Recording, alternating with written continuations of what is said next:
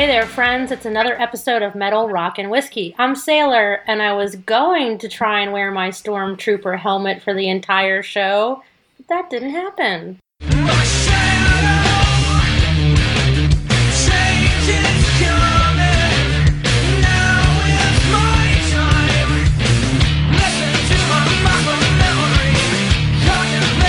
Hey guys, how's it going? Once again, I see that we are all together, and tonight we have a super special guest with us. Holla, it's Scotch Trooper! Yeah! Hey. Awesome. Thank you for having me. We're not worthy. Well, this show and our guest tonight is indeed special. For anyone new to the show, we typically don't understand the word typically, and typically we do compare two albums from one artist against each other. We discuss, argue, very unprofessionally debate the merits, and in the end, only one album or artist will reign supreme. We're kind of going to do that tonight. Kind of, Jake. Well, we'll be talking about two artists tonight. One is our guest of honor, of course, and his incredible art, and the other is the band Tool, as requested. Yes, as requested by Scotch Trooper himself. All right. And we'll get into both of those discussions in a moment. And let's just add that when we asked the Trooper what band he would like to discuss, I mean, without even hesitation, it was Tool that he chose. Thank goodness. I think I've been requesting Tool since we started this podcast. I'm glad finally somebody held more weight than me. Just waiting for the right moment. Enjoy it, Jake. Enjoy it. I am. And just as important in this show, whiskey is a huge topic, and tonight we will each be discussing our whiskey of choice for the show instead of a single whiskey segment. Again, typical. With that said, what is everybody drinking tonight? How about we start with our guest? I am drinking the Compass Box Yeah, that's a good word. It must be good. Yeah, phenomenology. Say that 10 times fast. Ba-ba-na-na-na. Phenomena. I have not tried that one, and I have tried most of the Compass Box, I think, that I could get my hands on, but that one I have not had. It's quite What makes it unique? It's quite glorious. So what they did, they did kind of along the lines of Glenlivet with the Code, and they released this with no tasting notes. They gave no breakdown as to what casks were included. They wanted everyone to experience it on their own and come up with their own tasting notes before they released it. They say it's the study of consciousness and the objects of direct experience to encourage people to experience whiskey without preconceptions. And that's exactly the reason why I chose it with Tool. I mean, just the perfect combo. Yeah. Oh, God, that is so perfect. Right? Wow. You do realize that you actually just crushed a whiskey segment right there. Yeah, awesome. Yeah. Just go back to the original edit. Crush. You just totally crushed everything we've ever done, and I thought I was pretty up there with my Rush tasting, because I got really, like... Oh, that was epic. And fancy, Yeah, that was nice. But thanks, you just showed me up. It's awesome. Cool. Yep, sorry. That's why you are the Scotch Trooper. What do you do most Wednesday nights? Hey! I'll be right here. You. All right, who's going next? Edward? Matt? Oh, I'll jump in there. Well, as probably the most novice Scotch drinker in the group here, I actually purchased my first bottle of Scotch ever for this episode. Yes. I did a little bit of research, asked around a little bit, and it seemed like Monkey Shoulder kept coming up. So that's what I bought. And according to the bottle, this Monkey Shoulder is a small batch of blended 3 Speyside single malts. And I must say, for being a bourbon drinker, the Scotch is actually very nice. I'm really enjoying the taste on this. Yay! I knew you would like that It's one. got a little bit of a sweetness to it, but not overly so. You can really taste the barrel in this one. The color, it's a little bit lighter than your typical bourbon, but yeah, I'm really enjoying it. Glad I picked this up. And it was a decent price point, too. It was like $32. Yeah, it's a great gateway scotch. I mean, my go-to is always, I mean, you guys know what I always say, the Glenfiddich 12-year, but Monkey Shoulder is, I think, great for bourbon drinkers to try to get into scotch. I always think it's a good bourbon gateway. And I mean, we've got, a master blender behind that. So anyone, we discussed this on our last show, any of the blended, we can really go F yourself, in my opinion. And that's a perfect example of why. Well, I mean, when you're starting with Balvenie, Glenfiddich, and Knibbie, I mean, talk about building blocks right there. Seriously, right? Yeah. I mean, come on. That's the middle finger to the whole blended bullshit thing. That's what I always say, like, have you heard of these brands? Okay, now shut up. That's it. Mic drop, nothing else to say. Indeed. Why is it called Monkey Shoulder? Oh, do you want me to tell you? That's a great, That's why I asked. Yep. I was hoping somebody would tell me. Tell us, Sailor. Okay, so, well, you guys know that I pour this stuff, and people ask me all the time, and when I'm in so I do a lot of events where there's, 20 to 30 tables full of whiskey, and I don't know if you guys have done these. Sometimes liquor stores, the large liquor stores will hold these events, but you only get to visit so many tables, you only get so many pours, or the time frame is so short, you can only get so many samples.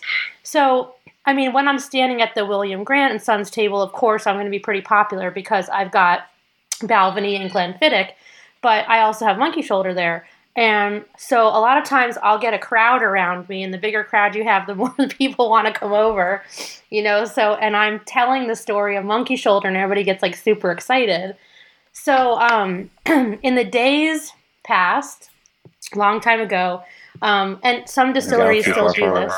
In a galaxy far. Just couldn't resist. Yeah. Just laid that out there. So, some distilleries and malt houses still do it this way, but you're malting to get your barley malted, it goes on the floor actually, and they would have these brick ovens that were very low to the floor. I say they're like pizza ovens. If you've never seen this before, that's kind of what it looks like to me. And so you're up to your knee, sometimes your thigh. If it's me, you're up to your boobs because I'm short. In malted in barley, and the floor is getting heated up. It's all brick, and so you have these huge wide rakes, and you're raking the barley. And what you're doing is you're opening it up so that you can get that barley to open up. And we use the barley for fermentation, of course. So you want to germinate. So this is very hard work. And so imagine you're hunched over. Like I usually do it in front of people. This is interesting to explain it just. Without visual, but you're hunched over and you're pushing a rake, let's say. It's almost like a push broom, but you're going back and forth, right? And you're doing that for probably 12 hours, 6 days a week. What's going to happen to your body at that point? So one shoulder is going to hang lower, and your arms both. You're going to be a little hunched, but it's more that your arms are hanging lower. And so in villages, people could tell who worked in the malt houses or on the malting room floors because they had a monkey shoulder. And so William Grant and Sons decided that they wanted to name Monkey Shoulder, give it that title as an homage to those poor men that were walking around with monkey shoulders. Gotcha. That's where it comes from. That's Awesome. Very good interesting. story. How about you, Matt? Well, Enjoying this evening.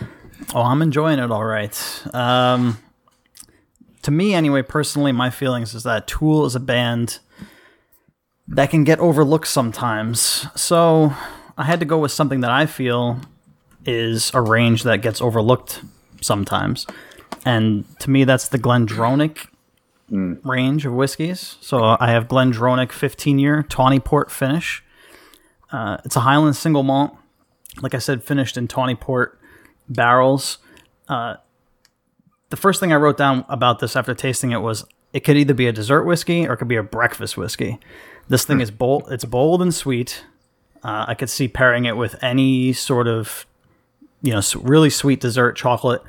But it also has it's good coffee notes, toffee, a little maple syrup, which make it a good breakfast whiskey as well. Unfortunately, it was delicious. Oh, it's so good. It's so good. It was launched in 2011, and unfortunately, it's not available anymore. This particular 15-year cask finish, but it's so good. I mean, if you see GlenDronach on the shelf, whether it be the 12-year, 15-year, 21-year Parliament, which is also fantastic, I would definitely suggest picking it up. But with its Highland contemporaries, I definitely don't think it gets enough love. But GlenDronach 15-year tawny port finish. Did you say they just announced the new 15-year GlenDronach coming out? Is it the peated one, or is that the? No, I think they have a peated one now. No. I think it's the revival. The one that revival. Yeah, it comes out like every 4 years, I believe.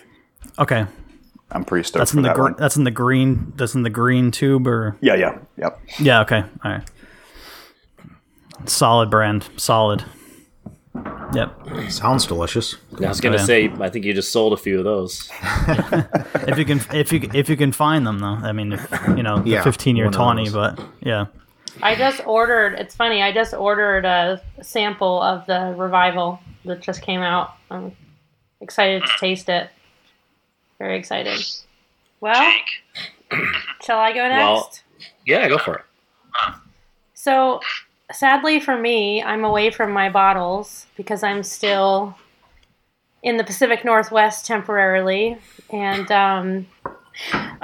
so I only brought a certain amount of bottles with me, and so I'm going to do it this way. If I was at home with my bottles, I would have picked the Glenfiddich Experimental Series number 1. That's what I would have gone with to go with Tool. Because I remember, I was trying to think of what did I think of Tool when I first heard them back in the 90s. They were so unusual, so different. It was so kind of mind blowing in a way because they were just so unique. And how did I feel about that? And I'm newer on my Scotch journey, although I've been drinking whiskey for a million trillion years and working in the whiskey industry. As we all know, Scotch is very new to me. The Experimental Series number 1 for me, I think, would pair best with this band. But since I don't have that with me, I'm drinking my Glenfiddich 12-year, the traditional signature malt, which I absolutely adore. And I still think it's a great Scotch for tonight, as we all decided we were going to drink Scotch because we have the Scotch Trooper with us. Right and on. I have a question. Since the listeners can't see us, who is wearing a Star Wars-esque t-shirt? Oh, always. Oh, Brett? definitely. Matt? I am. No? Got my Jake? Death Star on. My kids. Oh, my nice. Kids are, Ooh, like the boys. Leia. Nice. My boys have tons of Star Wars stuff, and I love. I don't own any Star Wars T-shirts, but I also I went with the I don't Rangers really- hat, which is I'll be honest, equally as I don't- important. Yeah. Much appreciated. Yes. I don't own a lot of shirts like that, anyways. And mine is a combo of Star Wars and Pulp Fiction. I love it. I saw that. I mashup. love that shirt. I've seen that online. awesome. Mine is a combo of David Bowie and Leia, which I love. And it says Rebel Rebel on there in both meanings. So Well, the other shirt I almost wore tonight was also a mashup. It was my Motorhead T-shirt, which was Anchorhead. Oh, that's a good one. You'd think I would have a lot of those shirts. We go to Disney every year, and we used to go the first week of May, and so we were always there for May the 4th. Oh, nice. And my nephews are huge Star Wars fans, and I always really loved it, and so we would go do all the festivities and stuff. I don't know. I don't buy clothes, I guess. I know what you're getting for Christmas, Jake. My wife buys all my clothes. So meanwhile, my wife is like, right, you really need to start getting rid of your T-shirts because it's just Star Wars T-shirts all over the place. No, never. Don't do it. Never. Sorry to your wife, Patreon but don't do it. Something with the wives and the screen printed T-shirts. I don't know what it is. You know, it's not. Hello, it's not just wives. Jen's always like, you got to get rid of half of these right now. So where's your Tatooine shirt you were wearing earlier, Matt? That's the one shirt I have, and I wore it yesterday. So, okay, yeah. In good conscience, in Florida heat, I couldn't wear it again. Wait, hold on. Pause for a second because it's not just the wives. Let me tell you, fellas, that my ex-husband had a problem with me wearing all my T-shirts all the time. He's like, do you have anything other than concert T-shirts or Star Wars or Marvel T-shirts? And I'm like, no, I don't. Nope.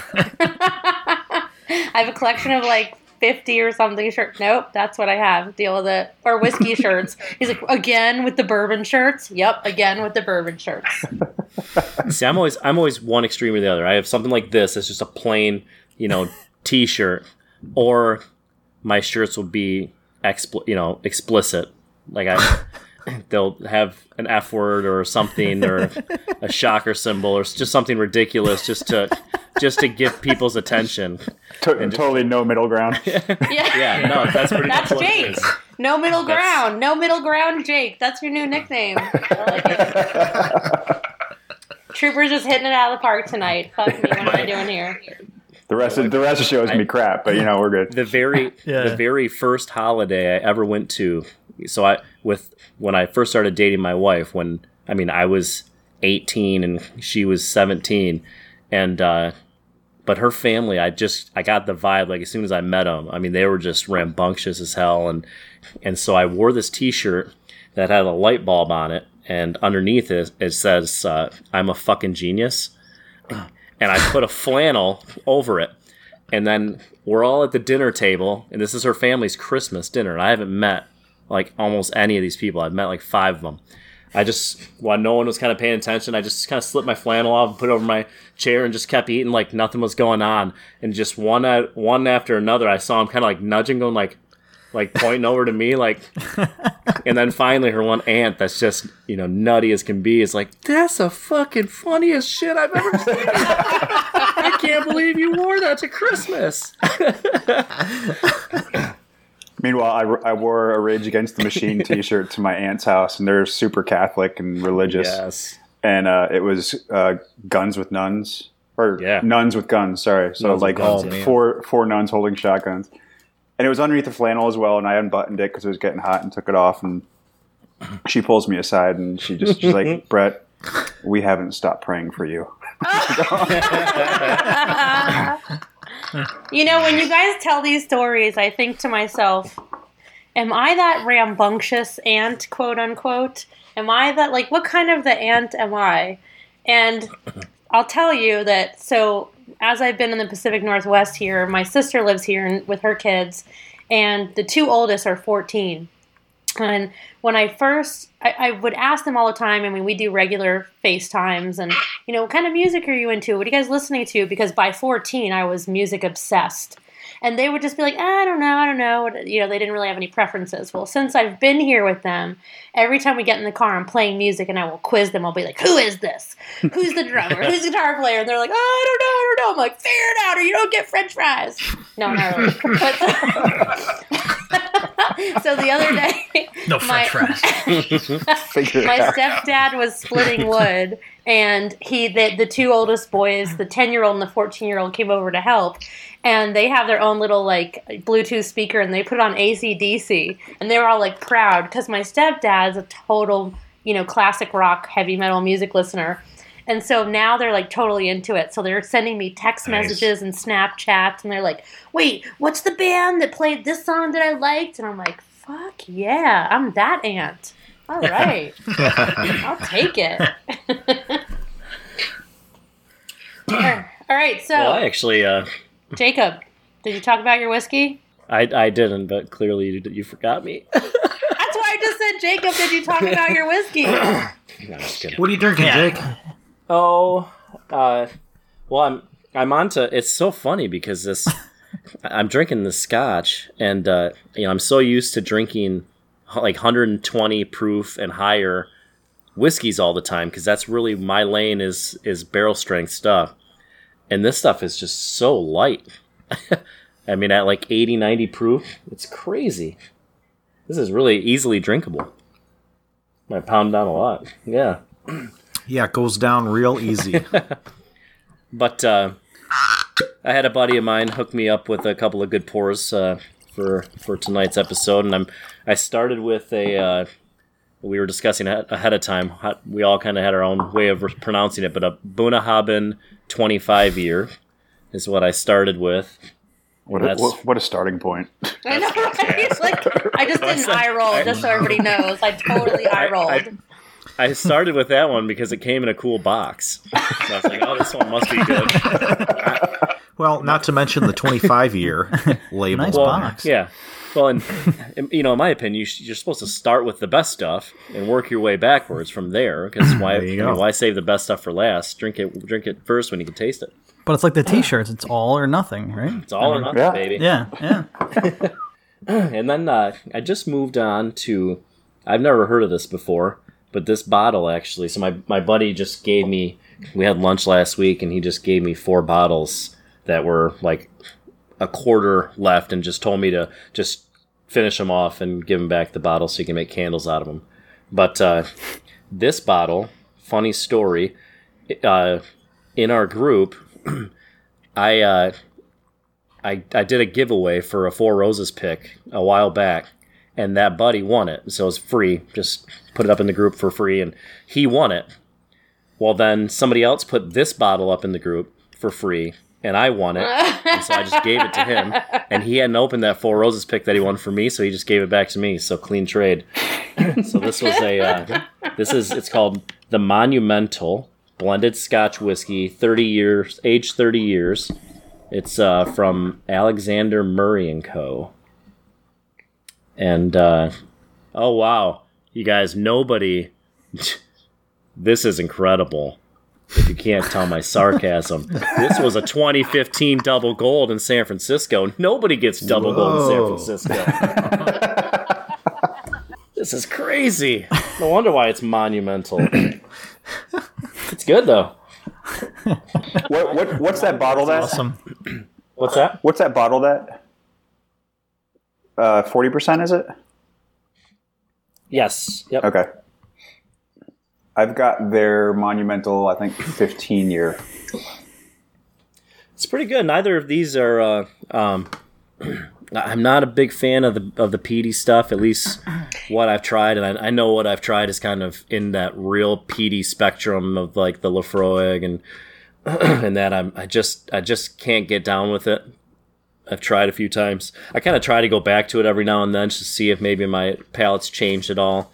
I will say the one other scotch that I have probably drank the most of, because it was always a good fallback if you were at a bar and they didn't have good bourbon, they'd always have like a Dalmore 12 year or something. That was always a good pour that I could enjoy. But these are very, very light. It's funny that you say that, Jake, because when I started my Scotch journey, which was forced upon me because I had to actually all of a sudden pour Scotch for the public and talk about it and break it apart and be excited about it, and I won't do that if I don't genuinely like it. And Matt, you remember this most because you were the only Scotch drinker in the group at the time. Mm-hmm. I couldn't not do anything that had any peat in it. I was like, what the fuck is this? Like it's lemon pledge, it's a wet dirty sock, it's a doused campfire. Who the hell wants Band-Aid? It's a Band-Aid, it's a dirty sponge. Like who wants to drink this? Well, so one of my favorite right now, and probably until I really develop a palate for it, I feel like peated whiskey is something you have, I don't know, maybe being a bourbon drinker for so long, it kind of changes that, but it's been a real struggle to develop a palate for that. But what helped me was the Balvenie Peat Week, Oh my God. It's such a perfect gateway to peat. Yeah. Because it's so light, it's so subtle, and it's that Highland peat. So I did a ton of research on where peat comes from and the different varieties of peat and the different flavors, and I do think you can develop a palate for peat, because now I'm not ready for peat monsters yet, but and still, Isla peats are a little like, I'm gonna need an ice cube for that. I'm gonna need to and I can't drink anything after it.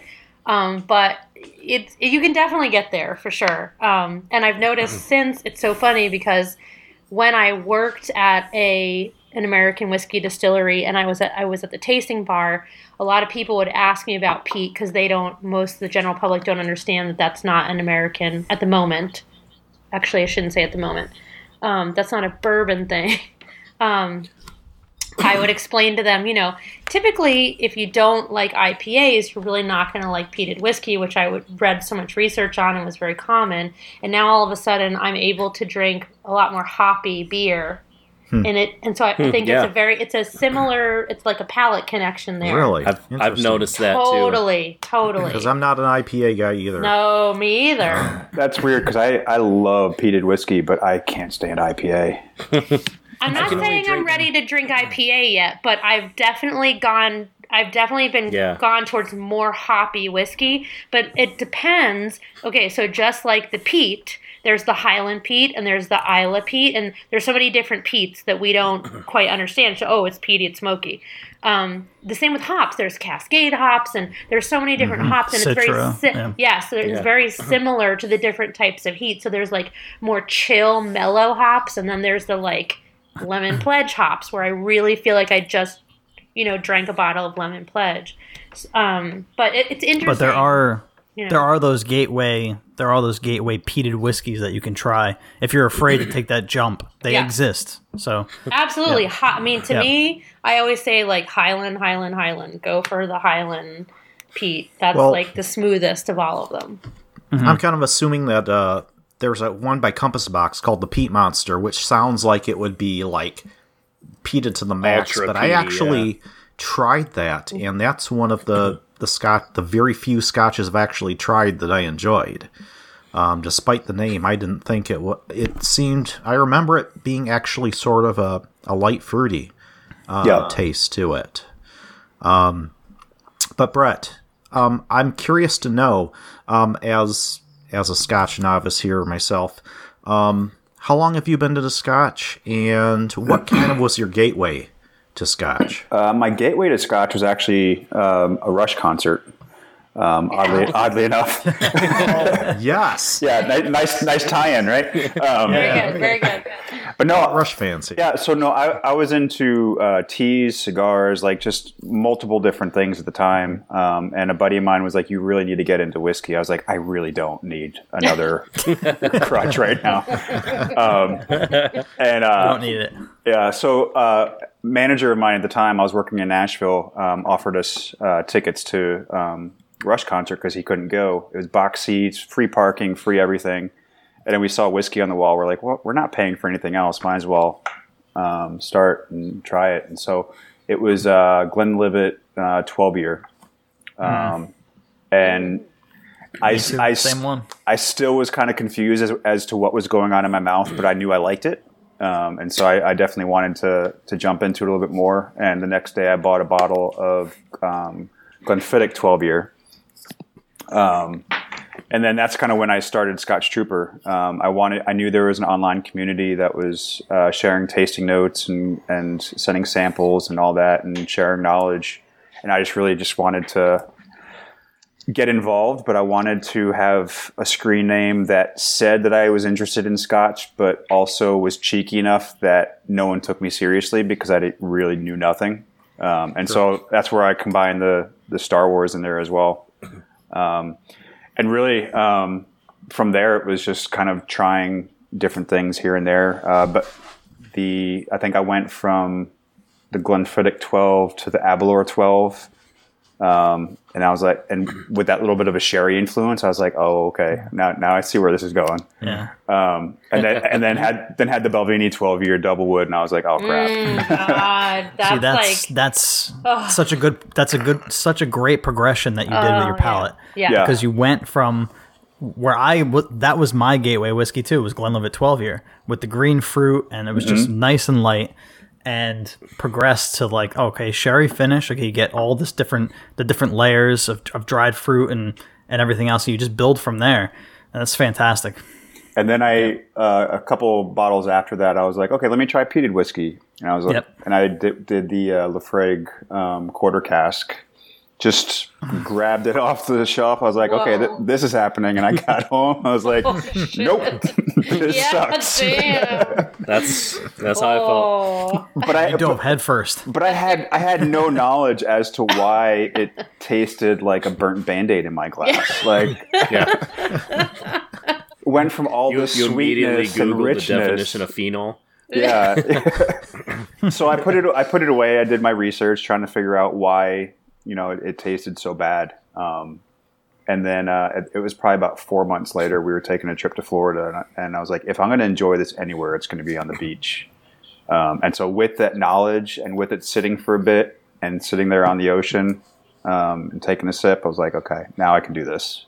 And then from there on, I just have been a peat head ever since.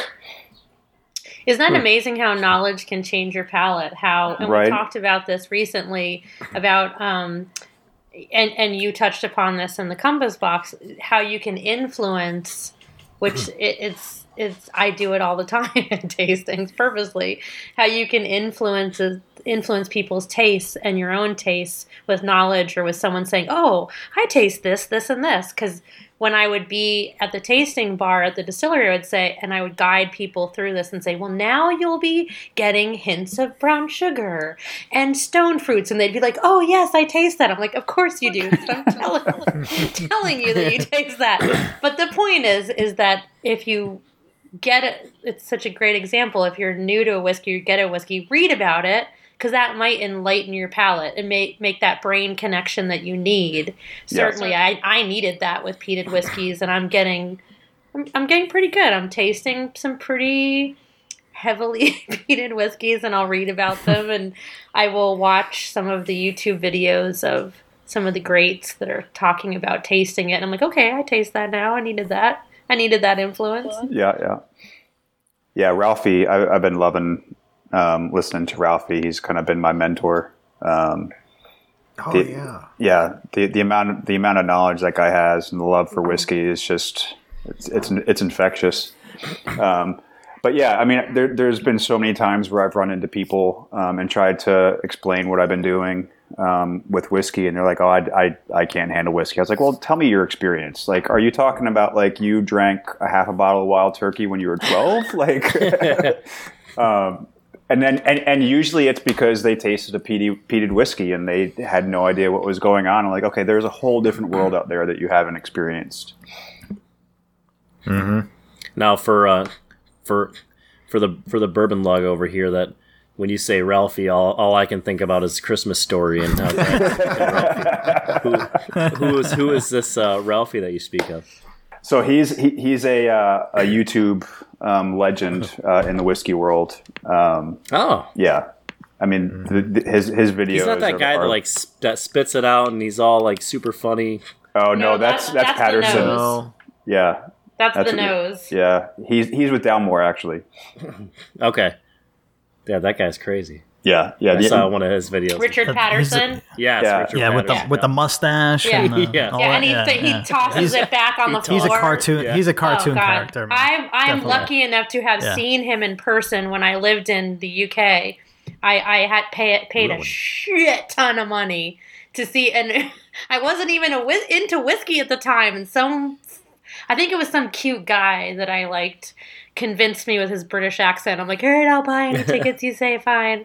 And I was so entertained and so amused, and I was a whiskey drinker, but not, into it yet. And oh my God, he's amazing. So, and yeah, you guys, listeners out there, we have so many whiskey novices that are listeners, which is so freaking awesome. I love it. Because contact us and tell us how much they learn, which is so great. Definitely check out Richard Patterson, who's known as the Nose, and Ralphie, obviously. Ralphie, I would love to get a malt mention sometime. That would be awesome. Oh my God, can you imagine? So what is it? Is Ralphie's channel just YouTube Ralphie? Yep. Yeah, basically with an F, not a PH. Yeah. Oh, We'll put a link on our. We'll I put a link in discovered the him probably a Facebook. little Like over a year that. ago. He actually has some bourbon reviews too. Yep. He does all whiskeys, not just Scotch. He also does Irish whiskeys and some bourbons too. He lives on the Isle of Man, actually. But yeah, he's pretty interesting to listen to. Well, to bring this back around, pretty much the only thing I use YouTube for is to watch like review videos and Easter egg and conspiracy theory videos for Marvel and Star Wars movies. So brings it right back around. That's pretty much what YouTube is for me. So let's take a moment, guys. Now we should probably introduce our guest a little more formally. And those listeners who don't know who Scotch Trooper is, which shame on you, let's talk a little more about you, Brett, as Scotch Trooper. Let's start with, so we all, and I know you from your Instagram account, and I wish it would be bad, but it'd be kind of cool if you could look at, like, maybe this exists and I don't know about it. I don't think so. Look at, like, who was your first couple of followers and all of that stuff, like, early in the days. Because I've been following you for a long time, like, long before I realized there was a whiskey community on Instagram. Because I just decided to do, like, some hashtags of things that I was interested in. And I put in Star Wars, Marvel. I probably put in British tea, Anglophile, whiskey, and shoes or something stupid. I don't know. Red lipstick. I don't know. You got me on the shoes. Yeah. That's Top videos.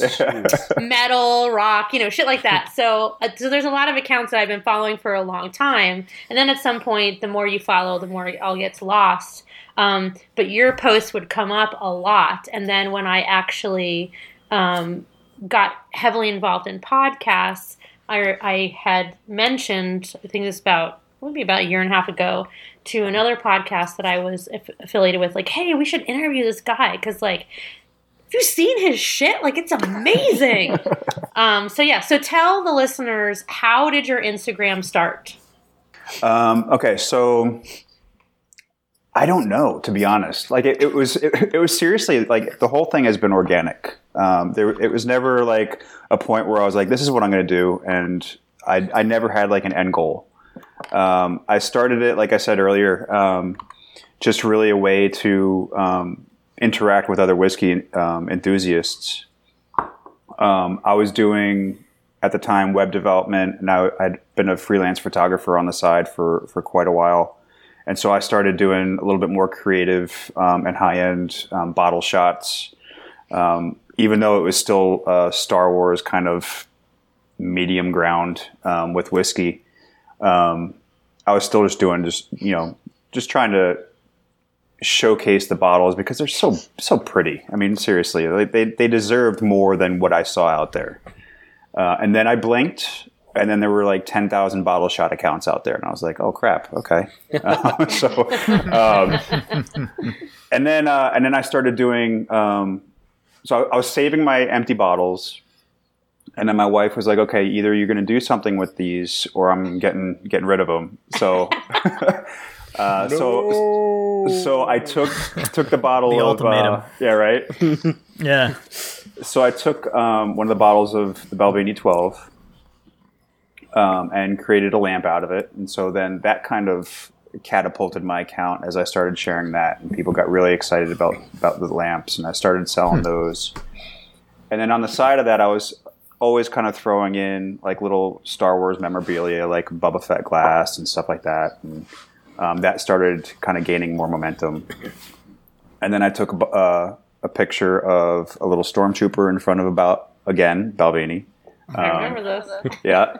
And they shared it on their account, and I gained like 500 followers. I was like, okay, I'm onto something here. Like, let's. Yeah, no kidding. And even then, I was kind of like combining all three of those worlds. And then I upgraded my camera, and then at the same time upgraded the figures that I was using from little like Fisher Price to the 3 3/4 inch, which weren't quite good enough for what I wanted to do. And then I went to the 6-inch Black Series. There you go. And then as those photos started going around, Huffington posted an article on me, and then from there, things just blew up. Whoa. Wow. I would wake up in the morning to a couple thousand new followers, and would have to, because I had my blog and they would mention the blog, I was able to track which articles were being posted. But yeah, so that's kind of where things kind of started and blew up. It's been amazing.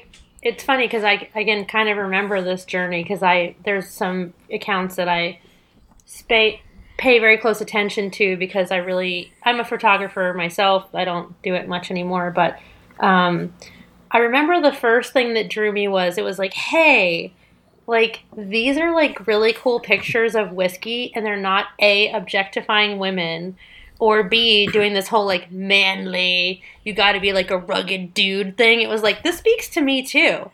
Yeah, and it's that account you just described sounds awesome. Fuck you, Jake. There's millions of them out there, so suck it. I'm not saying they're not awesome, but the point was it spoke to the kid in me, and it spoke to somebody like me that was like, I mean, you've mentioned a few times that your wife was like, get rid of your shirts, get rid of your bottles. Like, hey, like I'm still a kid at heart, and I also have action figures. And most of the artwork in my house, when I'm in my house, the guys can tell you, are like Star Wars World War II things, like cool nice. shit. And yeah. I felt like, hey, like it's not just me that's a total dork about this stuff. Like this is awesome, and it's with whiskey. Like, wow, this is great. So I just felt like it spoke to, well, it did, obviously, because look at your success.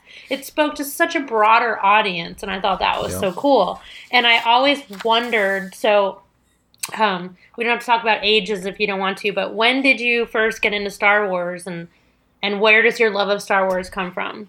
The love of Star Wars really started before I could actually remember.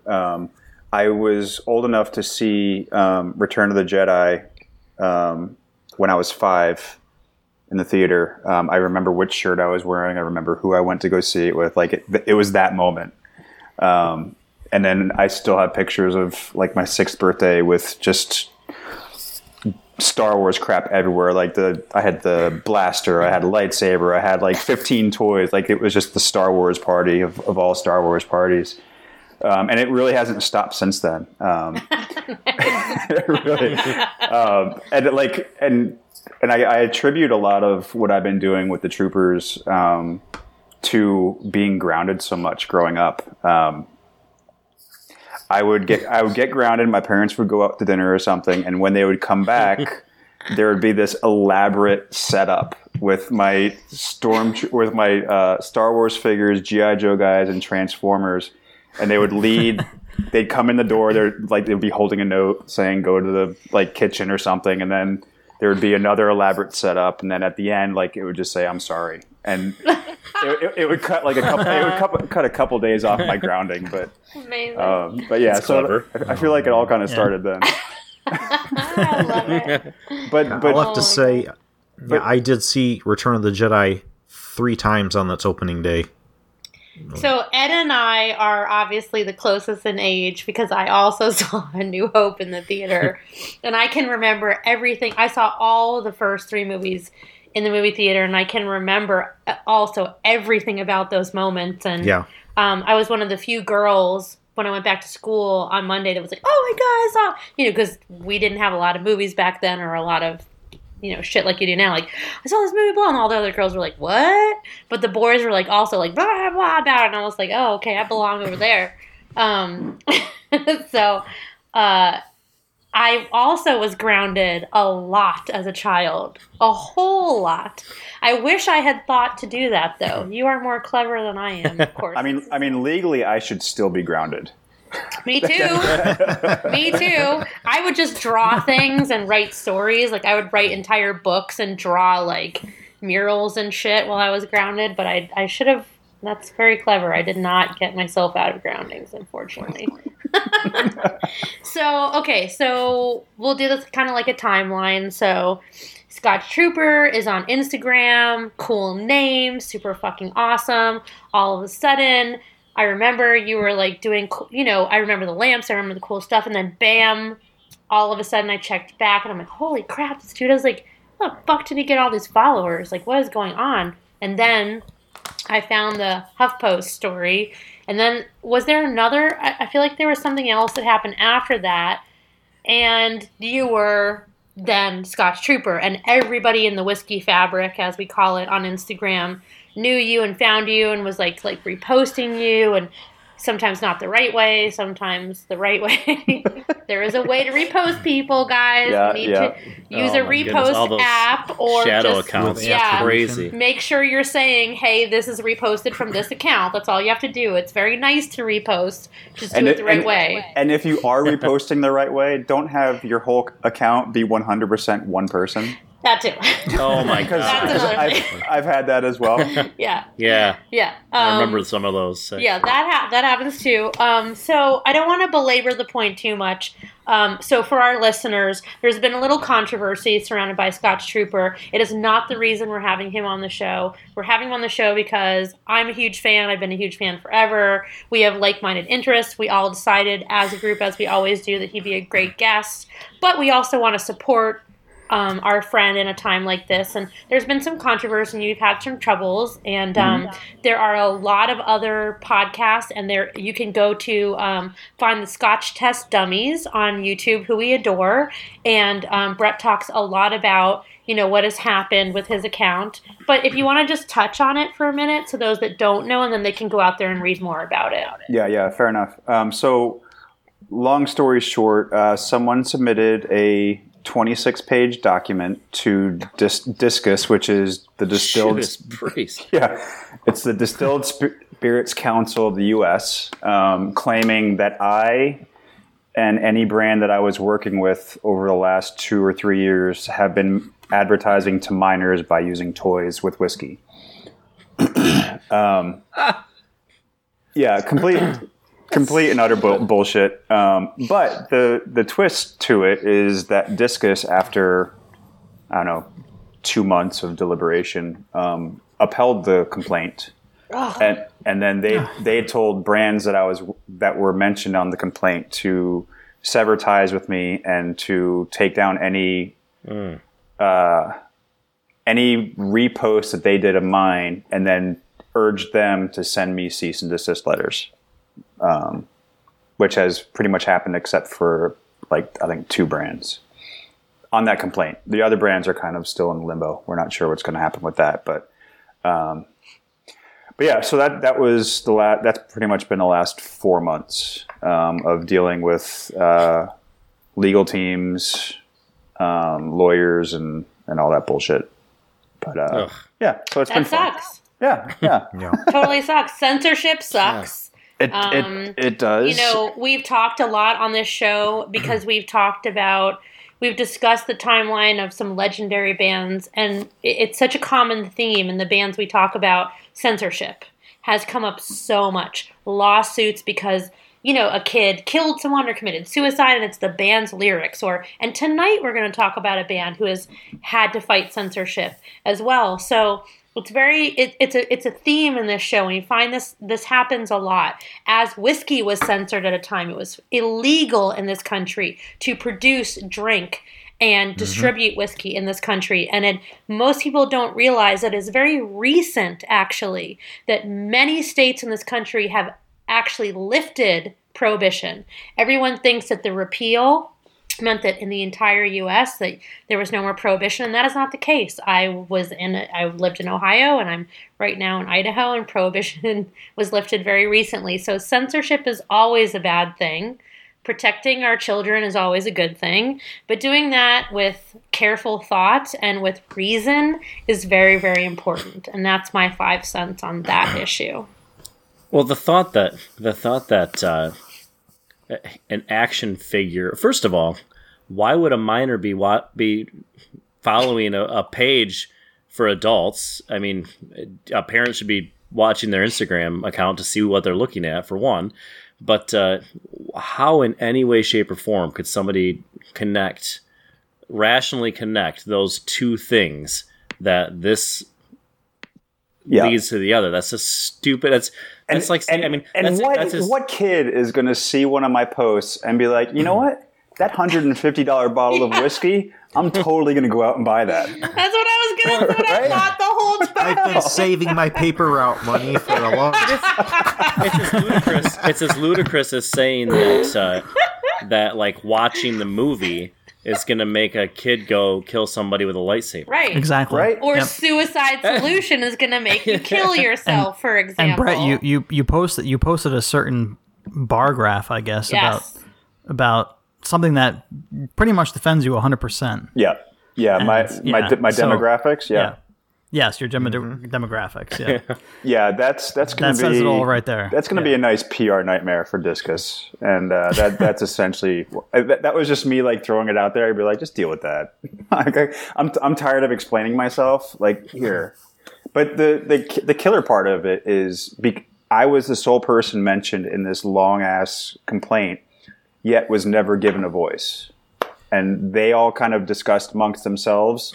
And then I just kept on getting all these emails and phone calls and letters. And I'm like, you know, if I'm going to have my name dragged through the mud, like, I need to throw something out there. And so that was me just saying, fuck it. Absolutely. Yeah. And I think that's where I was very happy to see that what we call a whiskey fabric on Instagram. So just some of the people that, I mean, I think most of our listeners come from Instagram, but those who might not, we're a community, you know, and it just happens to be on a place where visuals are more important than words. And that's how all three of my dudes on Rock and Whiskey met. That's how we met. That's how I meet. That's how I met Scott Trooper, who's on tonight. That's how I met a lot of the people in this, and some people who I've met in person now and we're very good friends with. It's how I've actually gotten jobs. I've gotten works. I've gotten gigs. It's a real deal. And the whiskey fabric raised the fuck up in your defense. Yeah. And we wanted to be heard. And it was, yes, we defend you because it's bullshit, but it was also, hey, you need to hear reason, number one, and hear us. And we are who is watching his Instagram account, and we are the lookers and listeners, and we didn't feel like we were heard either, along with you. And that's what personally made me so angry. And what I saw throughout a lot of the thread on Instagram when everything happened, that it's really important for all of us we can all have our own thoughts and we can have our own biases, but in the end, you have to be reasonable. And children looking at photos of whiskey is not a bad thing. Children looking at photos of toys with whiskey is not a bad thing, nor is it a camel smoking a cigarette. Is that a bad thing? That is not going to make someone smoke a fucking cigarette. In the end, parents have to monitor their own children, and we will grow up to do and be what we are. We are one of the few countries in the Western world, one of the most supposed modern countries, that censors as heavily as we do. So for me, the whole thread to this we censor much censoring certain things. Well, exactly, but we don't censor selective violence. Yeah, selective censoring. Indeed, I don't think we should have any censoring, but whatever. Yeah, so censor pleasurable things. Yes, what Scott Trooper does is beautiful and brilliant, and it takes a hell of a lot of talent. And I can say that coming from a photographer myself, coming from someone that was in corporate marketing for a very, very long time, from a whiskey lover. You're a talented motherfucker, and I appreciate you. Thank you. I appreciate that. And Brett, if I can just say one thing real quick, when the whole thing went down, the whole I Stand With Trooper movement started gaining traction, the hashtag, and I put that out there too. But my thought was, you know what, this may not help him legally, but I just want to do it to help him as a moral support, hoping to give him a little moral boost. Yep. Did that? Oh, most definitely. Sweet. I was smiling ear to ear, like, good to know. Going through hell, but at the same time, like, it was just, it was overwhelming. It really was. That's awesome. Great. I'm so glad. Yeah.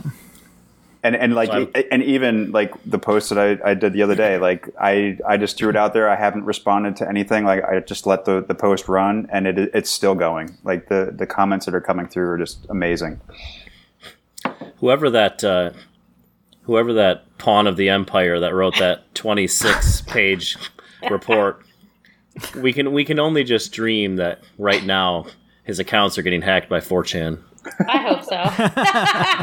Yeah. I'm about 98% sure I know who it is, but Yeah, his DMs are being flooded with Goatsy as we speak. I should send him a series of dick pics constantly, right? I mean, Okay, I have a collection. I have a question for you. And this connects with how I came to be a Star Wars fan, and because nobody in my family growing up liked Star Wars, but what my family did love was Mel Brooks movies. And my favorite movie Spaceballs as a kid was Spaceballs. May the Schwartz be with you. Yep. I had seen Spaceballs 100 times before I ever even knew that it was like a spoof of an action movie. Are you serious? I was a kid. No, I'm with you. We're the same age. What? Pretty much we're the same age, and I'm with you. How did I not know this 100%. about you guys? That's amazing. Yeah, Pizza the Hut. I saw God, it was the Spaceballs greatest before I thing saw ever. Star Wars. All the jokes were like lost on you. I know, totally.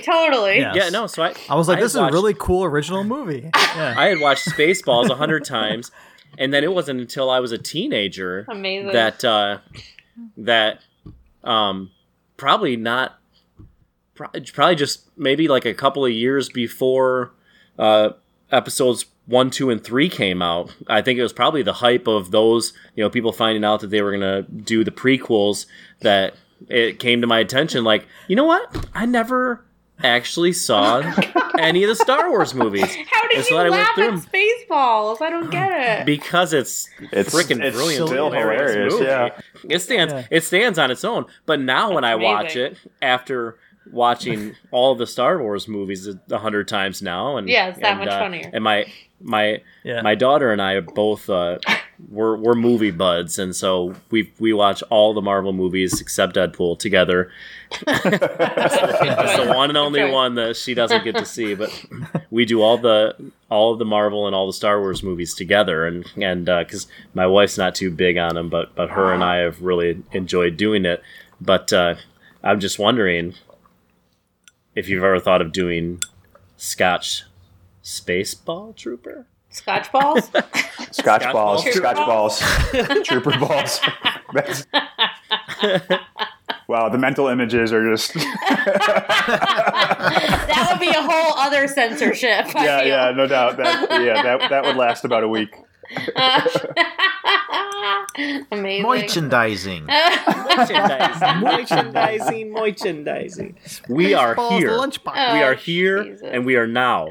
Okay, It's here and now. I'm gonna pause everyone for a minute, and we're gonna thank you, Scotch Trooper, for explaining your whole timeline and telling us about it. I need to pee, or I will pee my pants, which is a theme on this show. Not peeing my pants, almost peeing my pants. I think Matt's Okay, got Okay. Thank you. Thank you for the clarification. So bad. And then, Matt's been dancing in his chair over there. that's a whole other podcast.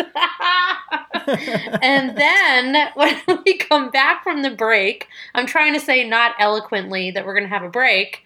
We're going to get into the band of the night, which I'm very excited about. And I will say this was one of the most difficult timelines I've ever put together on this show thus far.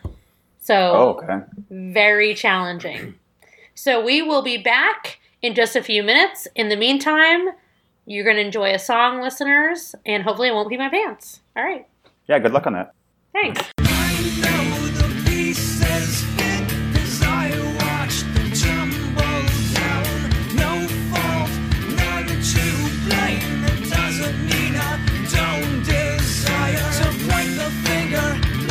All right, and we're back. Apparently, nobody peed their pants, including myself, so tonight is a good night. So we're going to start off with a little bit of a background on Tool before we get into the discussion. And I'm going to say this was the most challenging backstories or timelines that I have had to do thus far on this show. And that is saying a lot, because we have covered bands that have had 10 times the length as a band that Tool has had. For those of you that are Tool fans, I'm sure you're not surprised to hear this. The band is complex. Literally, everything they do is full of complexity. Their inspirations, their themes, their thought processes, their approach to their music and writing, their writing style, their syncopation in music, the meanings behind songs and album titles. And then there's Maynard, who is an enigma all his own. And then who there's deserves his own show, probably. We could fill up an entire show of just Maynard. So I reached out to several Tool fans asking for their thoughts on what is most important to focus on when discussing Tool. I did not reach out to you guys, Jacob and Brett, because I didn't want you guys to be, I didn't want like the bias there. And literally everybody had a completely different opinion. And I spoke to some really diehard fans and what they felt like was important. It was so different that I was like, okay, I'm just going to approach this the way I have always done with most of our other bands. And because I feel like it would take 10 shows to really drill into Tool. And we always say on the show, we are happy to come back and revisit artists and get deeper into it, of course.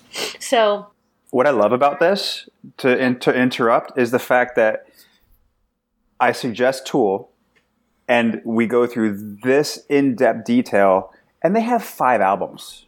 Yeah, right? Exactly. I mean, that's exactly my point, where I was like, all right, this one should be pretty easy.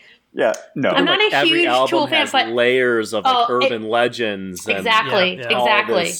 I mean, we've done, Zeppelin. I thought, holy fuck, how in the hell am I going to put Zeppelin into like a timeline? How can I put Ozzy or Metallica? I mean, Metallica we spent 5 shows on. I don't know, but this is we'll say you do so much more work on the show than I do. We'll say this. This is the first Tool show. I have a feeling we will definitely revisit this band for a few reasons, but let's just start from the beginning. For those of you that are not familiar with Tool, I always try to do this to either remind ourselves.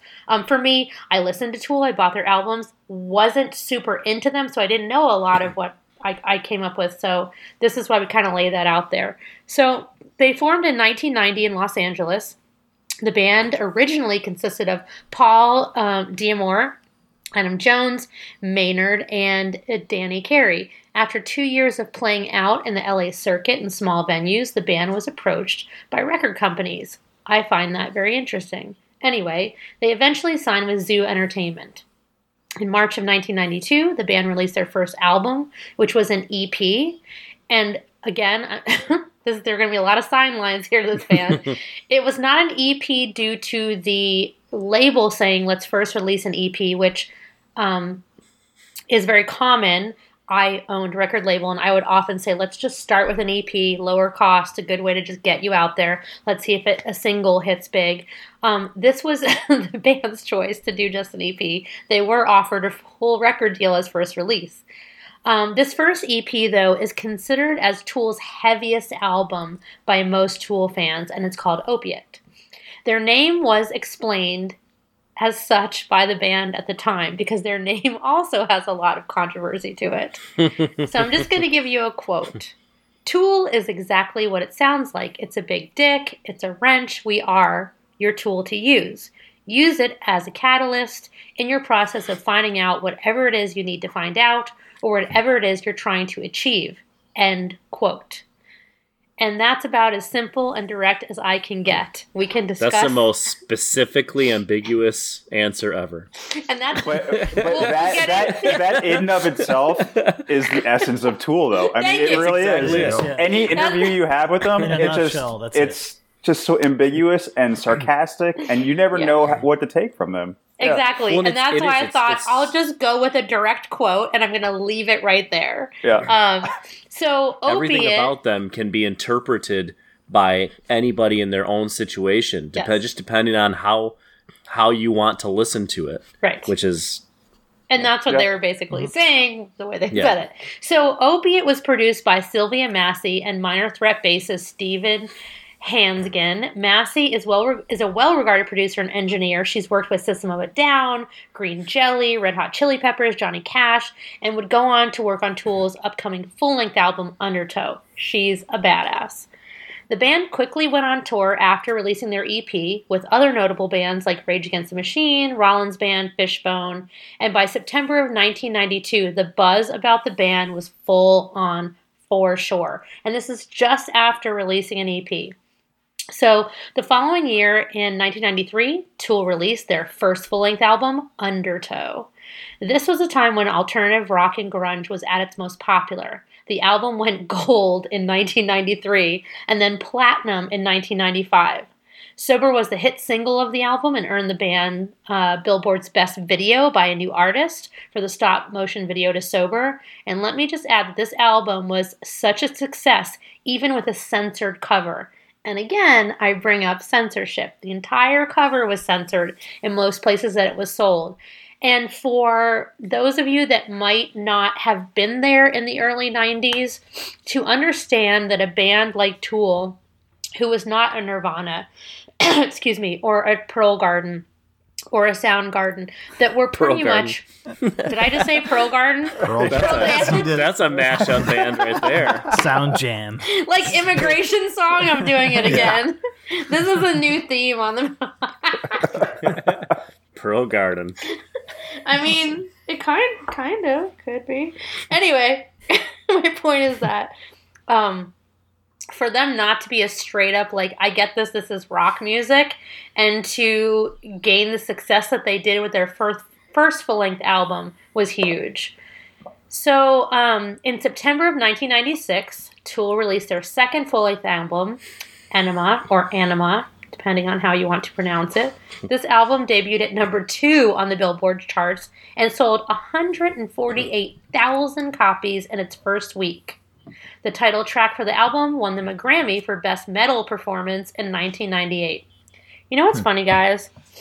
How many bands have we covered where I've said, oh, they won a Grammy for Best Metal Performance, we're all like, they're not a metal band. Yeah. When are they going to change that shit? Because I just looked it up and it's still the case. Like... Yeah, I don't know. That's a whole show by itself. Yeah, that's indeed. Yeah. I remember when Enema came out in '96. That was my freshman year in high school, and the school that I went to, Latin was a freshman requirement, and the AE in Latin is pronounced I, and so I was like, what is Ainema? I kept reading it like Ainema because my mind was thinking like the AE Latin. And that was. But have you heard them? So I mean, you guys might, the two of you that are big Tool fans, have you heard them explain the pronunciation? Because I had to look it up because I know what. Thank God there was MTV at the time. I know how they pronounced it. I know how I pronounced it, and so there's actually I literally was like, I'm going to be the asshole that goes to every YouTube video of this band talking about that album, and they pronounce it different every single time. Of course they do. Of course they do, because that's Tool. Yeah. Exactly. They want to confuse the hell out of you. Yeah. So it was Anima. Wow. I think. Okay. So I tried to write down. It was Enema, Anima, and something else. Maybe it was Anima. I go Anima. Anima. Okay. Possibly. Yeah. So I was like, all right, fuck you guys. Whatever. I'll call it whatever I want. Okay, so I'm going to add here that we had a bassist change, and this is when Justin Chancellor comes on board, who is a very important member of this band. And notable that in 2003, Kerrang! Music Magazine named this album the 6th most influential album of all time in hard rock, rock, and metal. That's fucking huge. Rolling Stone listed it as number 18 on the 100 greatest metal albums of all time. This is a new band to get a title like that at the time. And their first single, Stinkfist, received limited airplay as it was shortened by MTV and radio stations and renamed as track number 1 because they thought Stinkfest was offensive, but it went on to be a charting single. They thought it was offensive? I was going to say, right? Did they read the lyrics? Never thought of it. They played the song, but you can't say the name. Stinkfist. Okay, so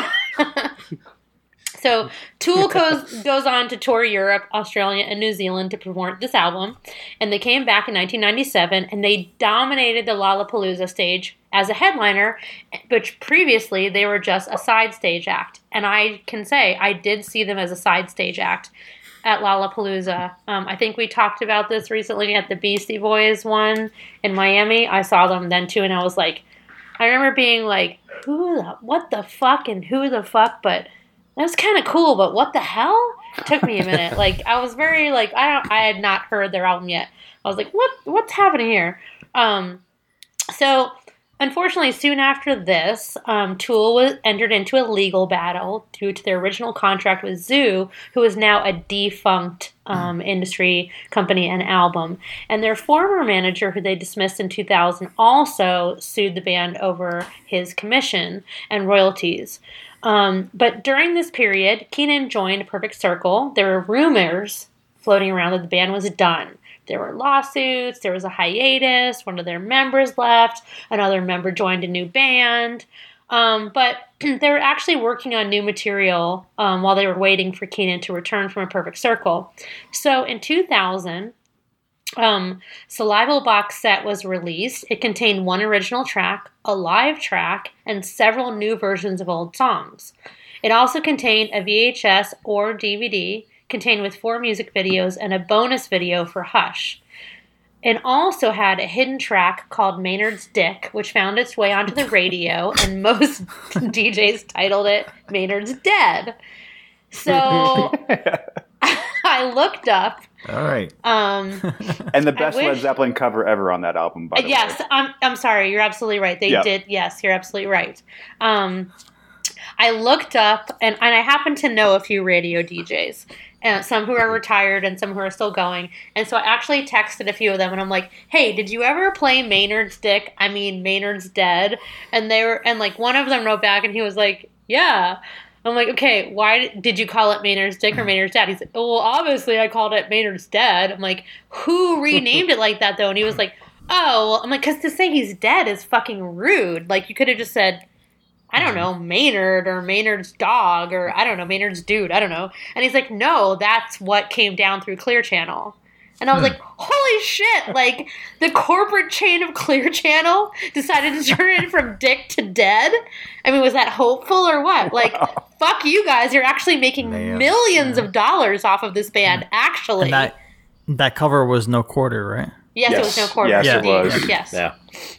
So, okay, anyway. Okay, so then in 2001, Tool released Lateralis, and this album garnered a lot of critical acclaim and was a success on the charts as well. So both fans and critics loved this album. It reached #1 on the U.S. Billboard charts, and they received their second Grammy for Best Metal Performance for Schism. They toured heavily, and then around 2002, they began another hiatus. This would be a theme with the band. And then on April 1st of 2005, the band released a statement on their website that Maynard had found Jesus and would not be recording a new Tool album. Of course, this was just another Tool April Fool's prank because a few years previous, a statement had been made on the band's website that half of them had died in a car accident or something, which is pretty fucked up considering a lot of bands. So many urban legends. So this becomes a theme with the band. Okay, so then we're going to fast forward a little bit to April of 2006. And just notably, this band has taken a lot of time in between albums. And as I'm going through their timeline and thinking back, again, I'm not a huge fan, so I'm not like waiting desperately for the new album, but thinking, oh, I haven't heard an album from them in a while. I kind of respect the fact that they've always said, we're going to take the time to write this stuff. We're going to do it in our own space, in our own time. We're going to release it when we're ready. Yeah. And it almost leaves everybody with bated breath, So it's smart on many levels. I don't know that it's always like a marketing PR theme, but I think it's just the theme within them is we're ready when we're ready. And I absolutely respect that. So we're in 2006, and Vicarious premieres on the U.S. radio stations from the album 10,000 Days. And this album, although I'll mention it in a minute, was not supposed to be popular, sold 564,000 copies in its first week and went on to be number 1 on the U.S. Billboard charts. Although it was a success with fans, the critics were not so pleased with its efforts. But 10,000 Days won a Best Grammy for Recording Package. Basically, that means the artwork. So, the packaging was amazing. It was beautiful. Yeah. I just think it's so incredible. It's such a weird way to say that. Like, just say album artwork. Such a beautiful package. Yeah. Exactly. I love Maynard's pack. Wait. They were always Brett, fuck you, dude. Stop showing me up on this podcast tonight. That was my line. Anyway. So their label had said to them, their label who they had to release a few more albums with due to that whole contract negotiation issue, it said, well, after such a hiatus, you're never going to come back as popular as you were. This album is not going to be the success that your previous album was. You guys pretty much fucked yourselves, you know, which, I mean, fair enough for a lot of bands that is the case. But I think it's the bands that, you know, are stuck in a genre or in a, you know, I'm of the time band, you know, and that's over. They come out with a new album, they're not relevant anymore. Tool just seems to be relevant no matter what. And Tool kind of was like, well, fuck you. And we're number 1 on the Billboard charts, and we've sold a record amount of copies. And all of their albums go gold, platinum, double platinum. So then May of 2007, it seemed that the band was ready to take a lot of time off after completing another tour, and they did so until the summer of 2009 when they began their next tour headlining Lollapalooza stages again. They toured again in the winter of 2012, and they even played Ozfest in 2013 in Japan. Jeez, if I could imagine what an Ozfest would be like in Japan. Just try to imagine for a minute. They are like legit the craziest music fans in the world. I think it's fair to say that. So in between all of these tours, Tool members have had their own projects, obviously, and worked on their own stuff, either with their own bands or other bands. And then there were years following that of the band saying they had a forthcoming album. In 2014, we've got an album coming out this year. Psych! No. And then 2015, I think we're going to have a new album next year. And they were really serious about it and gave many interviews about it, but it didn't happen. Then they went on tour, and then they were going to have another album in 2017 and said, we're touring again, and this album is going to be, or this tour is going to be in support of this album. No album came out. Again, fuck you guys. And then finally, an official statement came out in 2018 that they would be coming out with an album this year. And I think we covered that on the Metal Rock and Whiskey News a few months ago. But it didn't happen yet, and apparently it's not going to happen because Maynard says, and I quote, at an award ceremony, I'll go on record now saying you're going to hear new music from us next year. So we'll have to wait until 2019. For them to then say next year. Yeah. So. Well, think about the wording though. It can always be next year. Exactly. Well, So. Touche. Okay, so that's the timeline of this band. For those of you that know the band, you're going to get all the stuff that goes along with this. For those of you that don't, we'll try to cover as much of that in the discussion.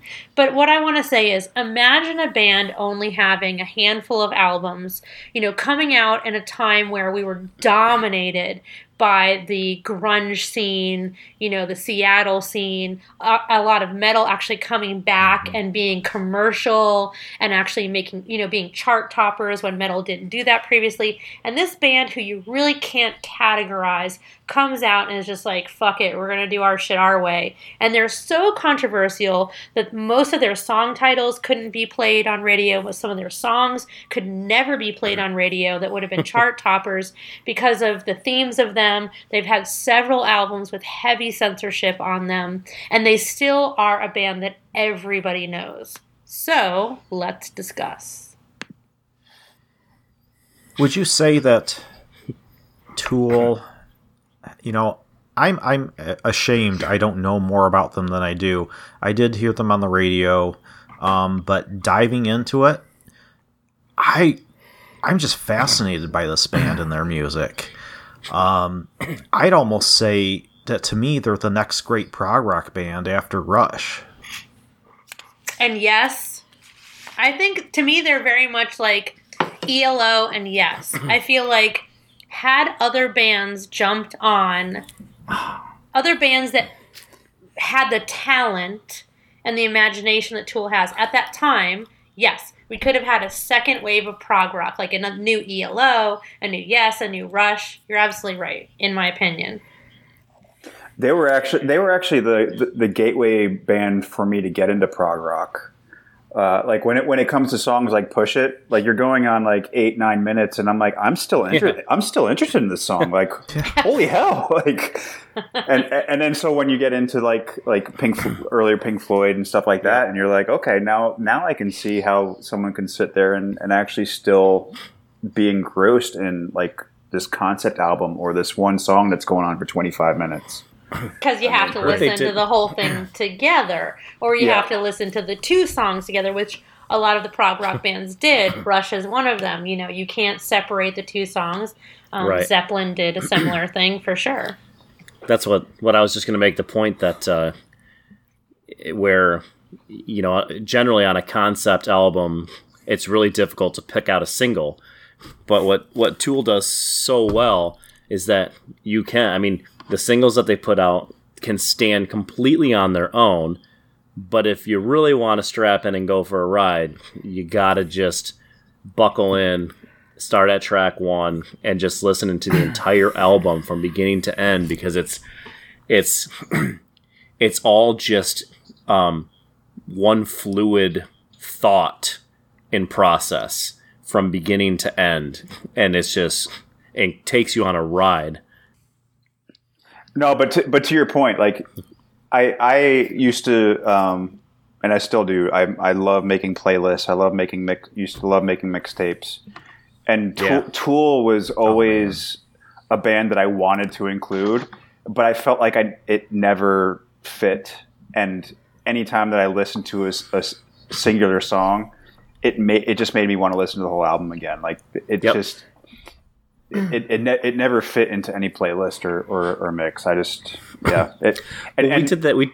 Go ahead. So we had the same problems when Sailor's having some technical difficulties right now, and you can't see on video what we're seeing, but it looks like she's being attacked by a bear or something because her phone and camera are going all over the place. Why do you have to talk about this? Is there a squirrel loose in there or something? I'm back. I'm fine. Everything's fine. All right. But we had a similar.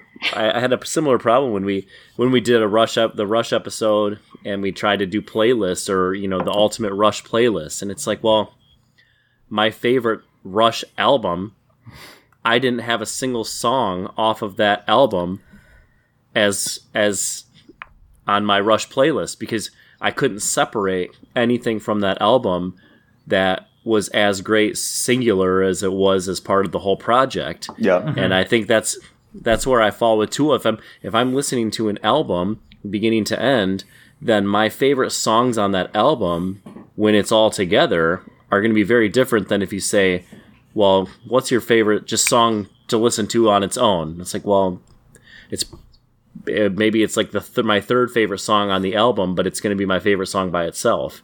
And I don't know if I'm explaining that well enough, but... So, who wants to talk? I feel we have to talk about Maynard. Yeah. We don't often... The man, the myth, the legend. Yes. Yeah. Depending on how much time we devote to the band, if they have a... what do you want to call him even? Like, I don't... Well, I'll say is that, to me anyway, in music in general, there are a handful of individuals who are their band. And I will say that, Indeed. To give an example, Lemmy is Motorhead. Yes. Mm-hmm. Queen is Freddie. Tool is Maynard. He's in that group, that rarefied air of unique individuals who, when you think about the band, you think about the music, you can't discount what the man brings to the entire process.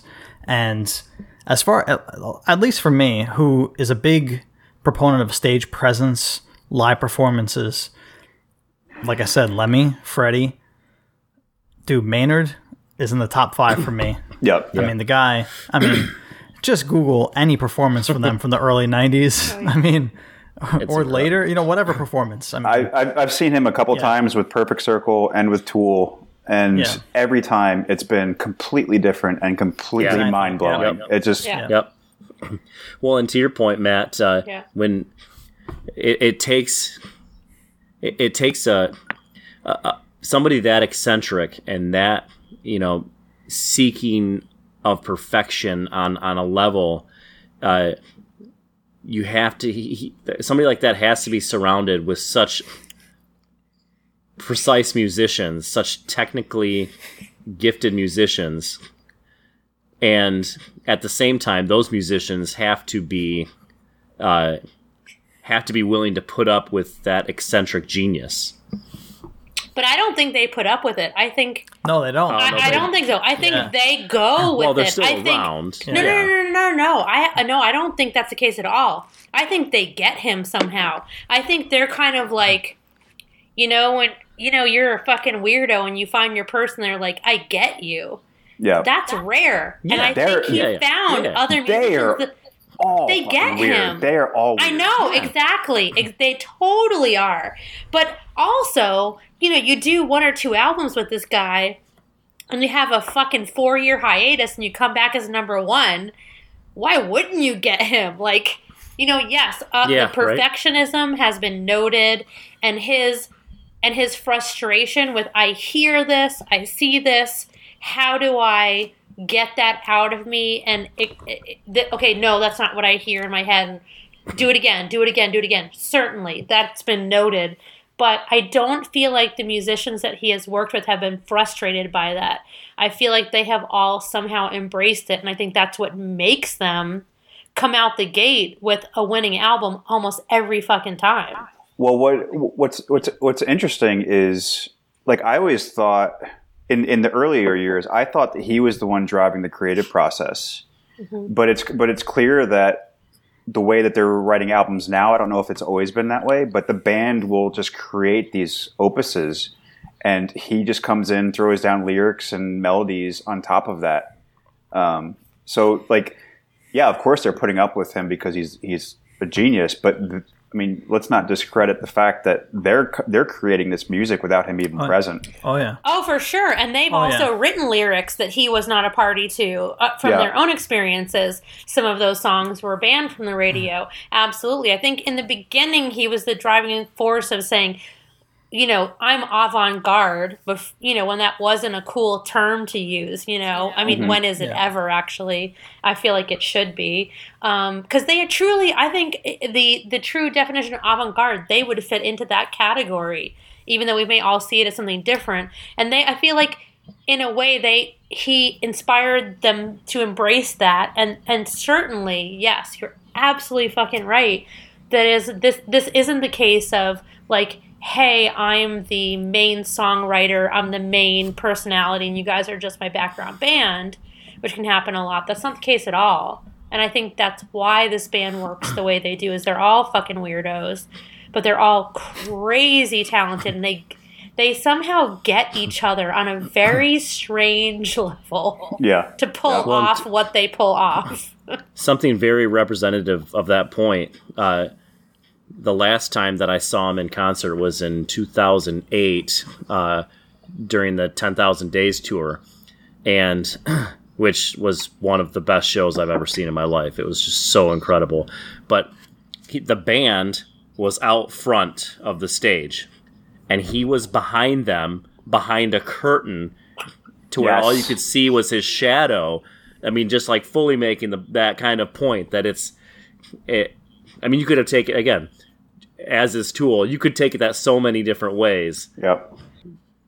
But it was just so like, I'm not a front man. Yep. You have heard about the show that they did. I think this may have been, if I'm correct, during their first EP release. where they found out, I think it was in New York, they were playing a huge venue, would have been very big for them, that it was owned by L. Ron Hubbard and the Scientology, whatever, and they didn't want to play the show. And they were kind of, because it goes against what they believe, and they were kind of forced into it. It was at the last minute.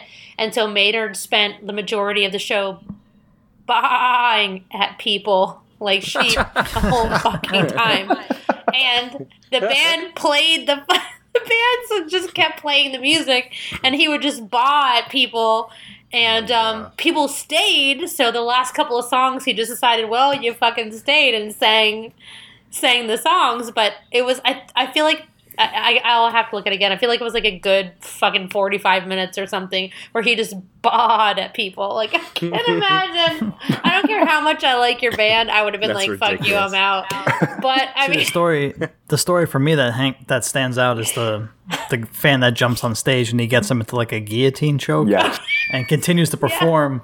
Yeah. Not a real like he wasn't like legit choking the guy out, but he. Yeah, but yeah, he had him like held up pretty tight, like just and still belting out his lyrics. He's just like, yeah, whatever.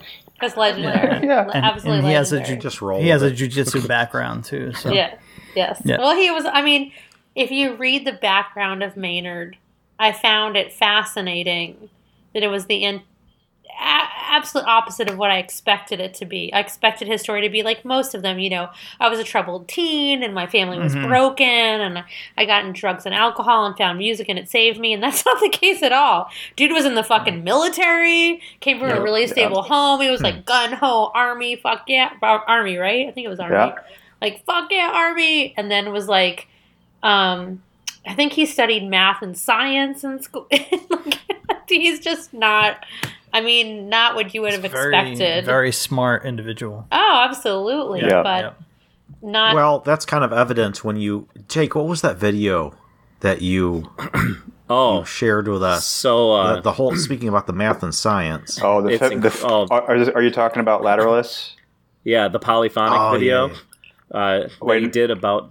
No. Have you ever seen this? So there's a YouTube channel called Polyphonic, and this guy like takes like he's done a video on John Bonham and like the mathematics of John Bonham's drumming, and he did this breakdown, like and broke down that lateralis, the syllable strikings within the song perfectly fit the mathematical Fibonacci. composition of a spiral. Yeah, Yeah. the Fibonacci, Yeah. The Fibonacci sequence. Yep. Well, Yeah. that's not... And that's I mean, not accidental. to the exact T. Yes, Yeah. and It's that's incredible. That's not accidental because if you look at... No, it's if absolutely purpose. you're a Tool fan. I mean, was not. the song is singing "Spiral Out," and that's Yeah, the yeah. whole point, is- Lyrics These fit are with the it, everything. things- Yeah. Yeah, These are the things that apparently they set out to do, and which is why it would take years for them sometimes to come out with albums, is they wanted all of this backstory and all of this like synergy to happen. And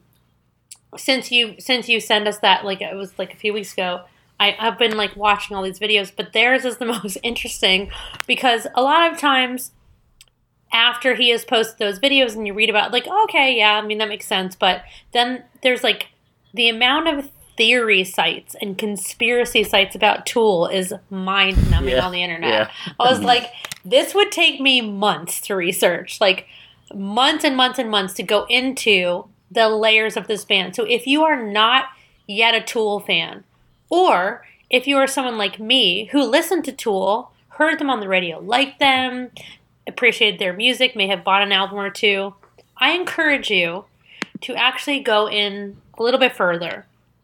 And it would take me months actually to put together like a whole, VH1 story or whatever the fuck, because the layers between, so every member of Tool, and I will say that even though, I pointed out Maynard because he seems to be the most extravagant and the most avant-garde, but they all are, and they're all interesting on their own, and they all have their own very interesting stories and their own reasons for not only being with the band, especially early on, staying with the band, writing the music that they do, a lot of them have written lyrics. It's not every single band member that writes lyrics every time, or chosen the theme, or chosen the artwork, by the way, or said, hey, this is my favorite artist, and I want his artwork to be displayed, and dude passes away 2 years later. The theories that go along with this band are unbelievable. And I believe most of them to be true from what I looked at. You know, I mean, these are just, I think this is a great show of a group of very complex individual artists, true artists, avant-garde artists, a little before their time for sure, that happened to come together. And I'm interested to see what's going to happen. I hope they continue. And, you know, personally, not even just now, but like 10 years from now, as they get older as humans and individuals, you know, we all know how that changes music and how that can change a musician. I'm really curious to see what they would put out like 10 years from now, 15 years from now. I do believe they'll still be around. That I find fascinating. Yeah, and that's, I mean, I love the band. I love their music.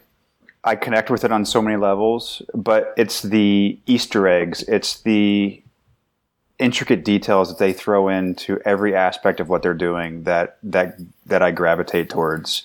Like you take Danny Carey, his side project with Pygmy Love Circus. It's great. It's great music, but their album artwork tied in with the Lateralus artwork, how it's the onion skin of the human anatomy or whatever. If you overlay that on top of the Pygmy Love Circus album cover, it opens up even more. I mean, just that I didn't even know that. Yeah, Awesome. just that kind of just quirkiness that no one would ever think of unless someone told them about it. Like just that's the kind of stuff I love. Yeah, There's so much. So what? So who's the? I'm sorry. I'm just wondering, who was Maynard the brainchild or the mastermind behind their music videos? Because their music videos are on a Most of that was Adam Jones, because he's actually a special effects artist. Mm-hmm. He's done a lot of stuff. I think he did stuff for Aliens and a bunch of other big movies. Yeah. Wow. Okay. But he said that he tried to, I'm going to sound cheesy here, but distill Maynard's thought process and his vision. And I don't know how I could ever approach to do that. If, you know, I mean, I have had to sit with clients in a corporate environment and go, I'm hearing what you're saying, and I'm going to have to turn that into something visual, okay? And it's going to have to sell something. Cool. Fuck, I don't know how he did that. But he did an amazing job. Absolutely, yes. And that's the interesting thing about all of their backgrounds, too, is they're all artists in their own right. Other than music, actually, which is very interesting. I mean, Maynard's making wine now. Mm-hmm. Like, mm-hmm. Yeah. For a long time, actually. Yeah. I think for quite a while. Yeah, so, over in Arizona. He owns a vineyard. Brett, why of all bands? You know, for me, if I had been asked, like, hey, be on this podcast, what band? It would have taken me a really long time to decide what band. You were so quick to say Tool, just like bam, Tool. Why? Yeah. Because of this. I mean, how can you not? Like, there's so many levels to them. I mean, and they've been my favorite band for decades. And I've been wanting to talk about it for so long. And so when you mentioned like that, let's pair some music to with it, I'm like, yep, boom, that's going to happen. Because you can talk about it for days and just not even touch the surface. And it pairs perfectly. It pairs perfectly with whiskey for the same exact reason. I mean, there's just so many intricate levels. You're absolutely My right. wife, before we started recording an hour earlier than normal tonight, and my wife was like, "Oh, so you'll probably be done recording a little earlier then too." And I was like, nope. Yeah, no. Not this topic. Nope. Not a Not gonna chance. happen. Nope. Nope. So bit of trivia. What was the first song that Maynard ever did vocals on? Oh shit! I saw that. Ooh. I can't answer it. I know. You mentioned the band earlier. I don't know it. Green Jelly. Yes. Yes. The Three Little Pigs. He was the not by the hair, my chinny chin chin. Really? And That's that's Maynard. where. Oh my gosh. See, Yes. for me, Green Jelly Crazy. will always be the bear song from Dumb and Dumber. Oh, okay. See, that's funny Yeah. because you're that shows like the age thing, which I find very interesting. So that's where Sylvia Massey comes in, who actually was their producer and engineer, because she engineered Green. They were called Green Jello first, and then they became Green Jelly. And Green Jelly came out the same time as South Park. And they were actually one of the first bands to appear on South Park. And I just happened to be at a friend's house. I was living in San Francisco at the time, and he had just come up from LA. And he was working on, he worked for MTV. I can't remember in what facet. It doesn't matter. And he was like, oh, you gotta watch it's this hilarious show, because one of the bands is going to release a video, and they were doing this like video like combined with a South Park episode on MTV, like a whatever the fuck thing.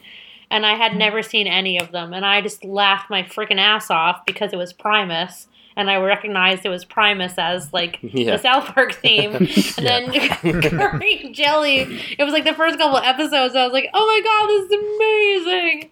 Then I remember much later somebody saying that Tool was connected to Green Jelly, and like Maynard was in Green Jelly, and I was like, oh my god, stop it, because I actually liked them.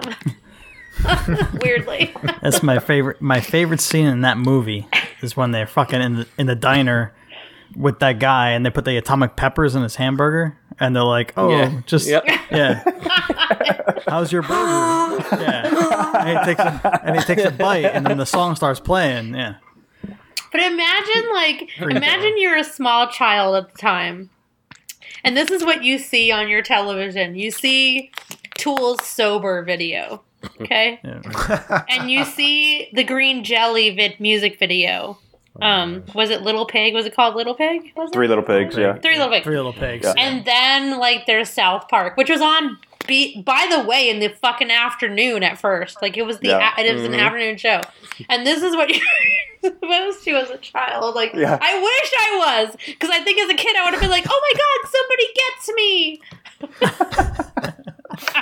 But definitely don't put toys next to the whiskey bottles.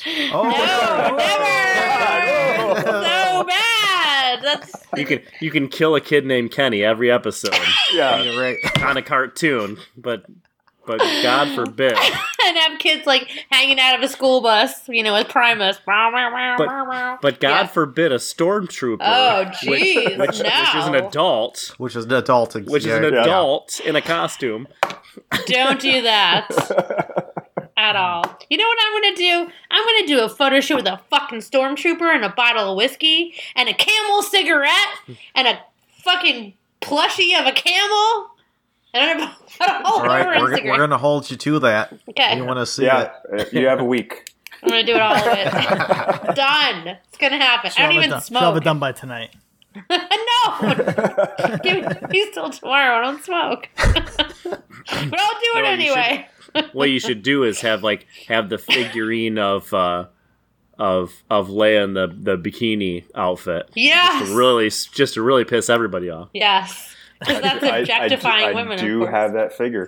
As do I. I do as well. And the reason I bought that figure, actually, I bought that much later in life. After she was interviewed about Bet that. you did. Shut up, Jacob. Yeah, I have it in my head. Well, okay. It's all right. Every man does. Go ahead. Yeah. Anyway. We won't go there. Anyway, the point is being, when she said she was first interviewed as a very Remember how young I said girl. I saw Star Wars for the first time when I was a teenager? Shut up, Jacob.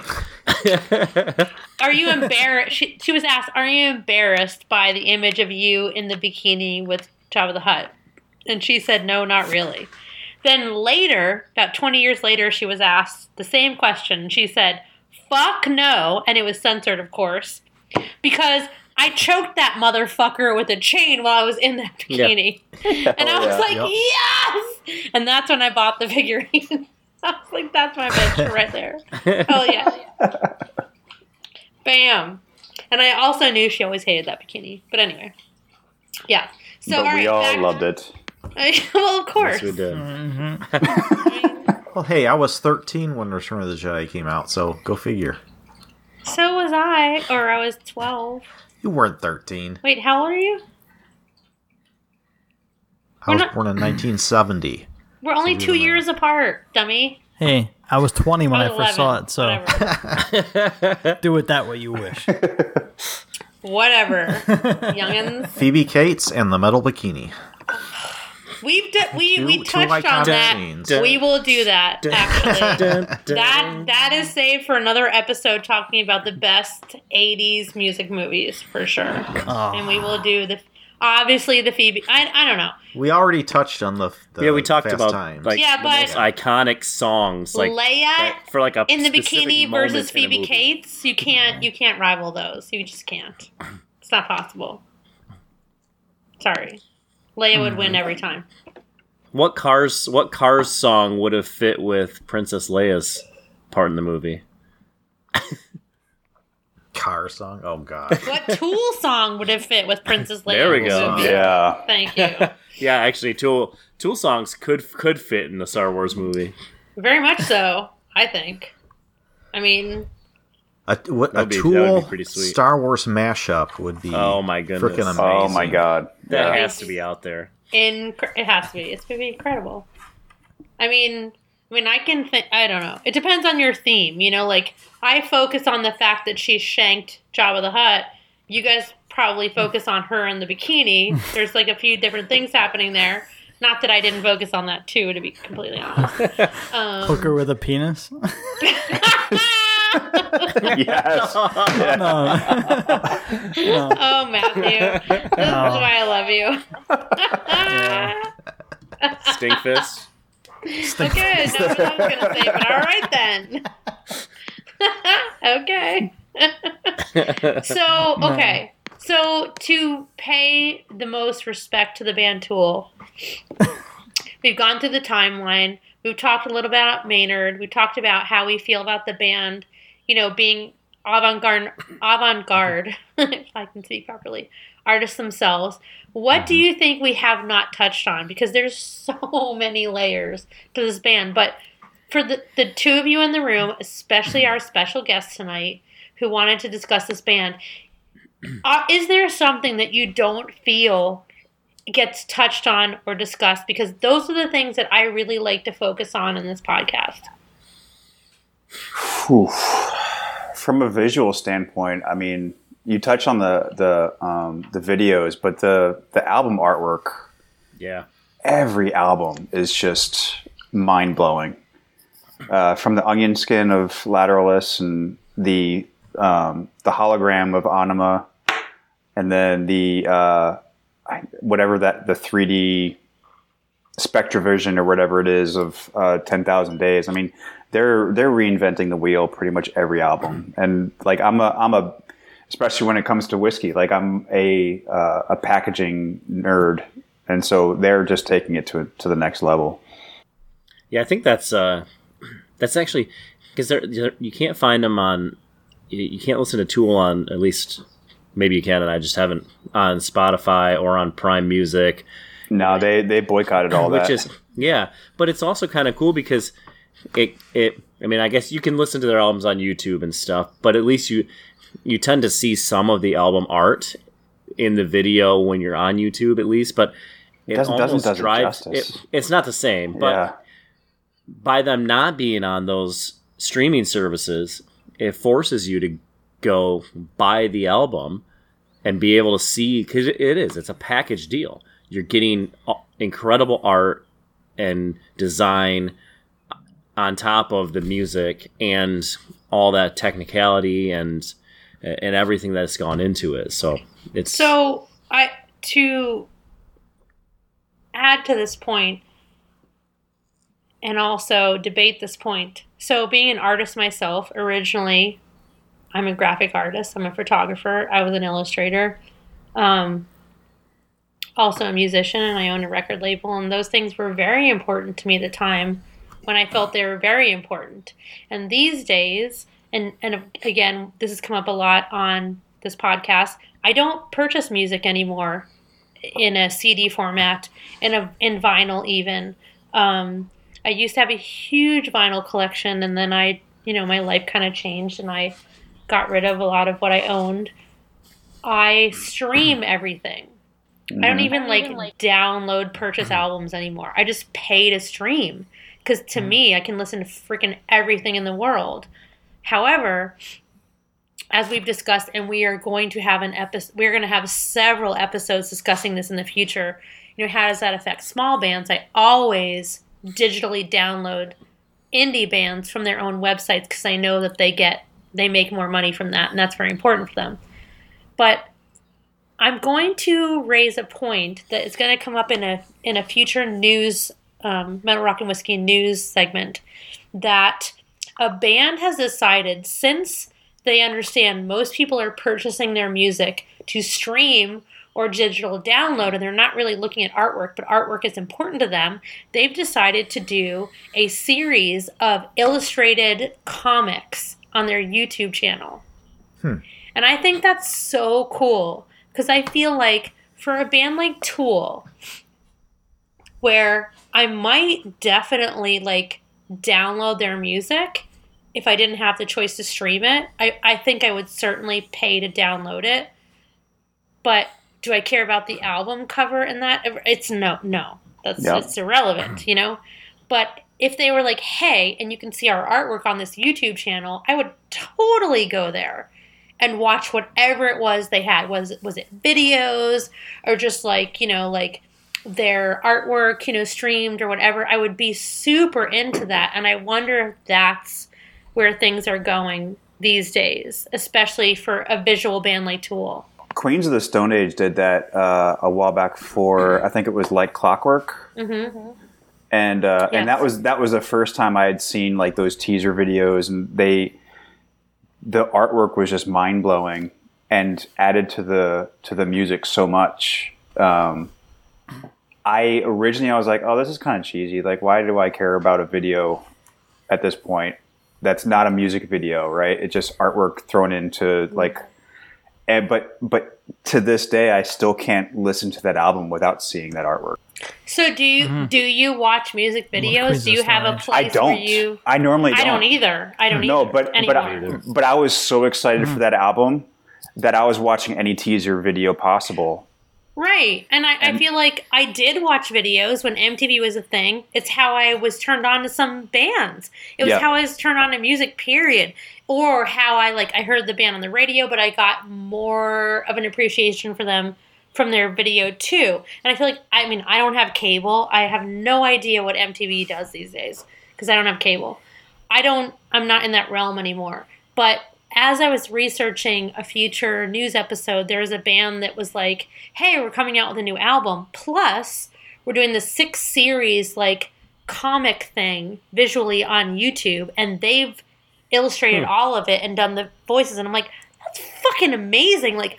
Why doesn't everybody do that? Cool. I'm not buying your shit I'm not watching videos on MTV, because do they even do videos? I don't know. I'm also not going to buy your album. But if you do a YouTube video along with your release, whether it's digital download or to stream, fuck yeah, I'm going to watch that. That's awesome. Yeah. So I found that really exciting, just for me. Yeah. Well, yeah, YouTube is the new MTV. MTV isn't MTV anymore. MTV is just some reality channel. Yeah. I don't know what they do, what they're about, but yeah. But no, I am into videos, and I have discovered some bands through YouTube. Just as Jake mentions, the YouTube rabbit hole. It's easy to go down, especially once you start watching music videos. Unleash the Archers. That's a perfect example of one of the latest bands I discovered through their YouTube videos. The YouTube spiral, man. Yeah. Yep.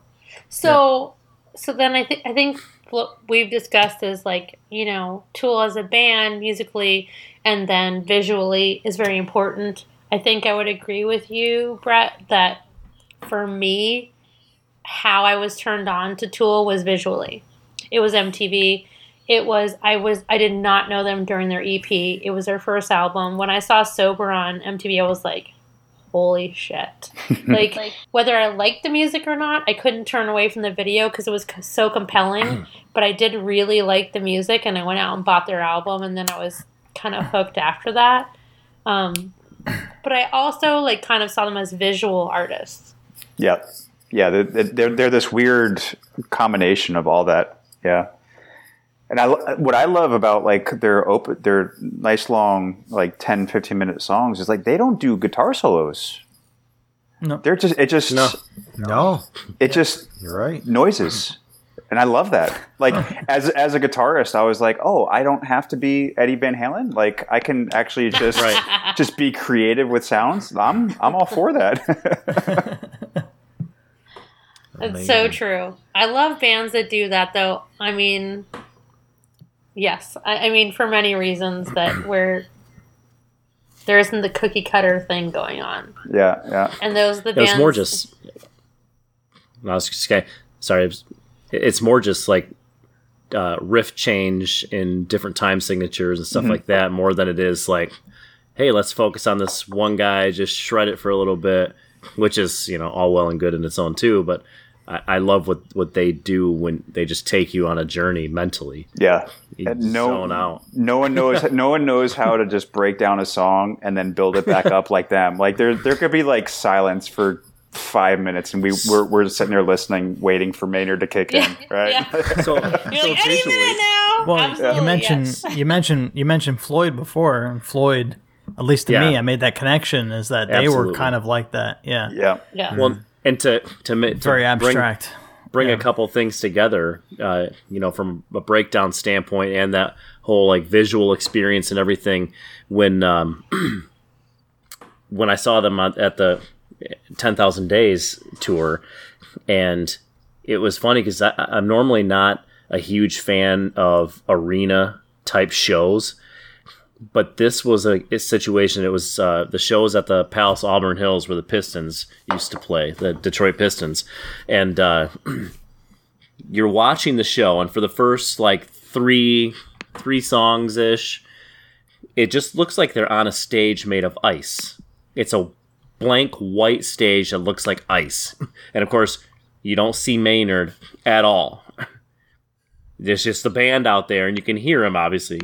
So playing the songs, the song "The Pot" that was on 10,000 Days, it gets into that breakdown, and anybody that knows the song knows that it just jams right back in. Yep. Right, so again, they're standing on this blank white stage that looks like ice. Where you're standing. And if you know Tool, that's not outside the realm of reason that they would have a stage made of ice. I mean, it's just something that they could do. Well, when, and there's this like black, dark curtain behind them. And again, no Maynard, just the band. So this whole thing's going down.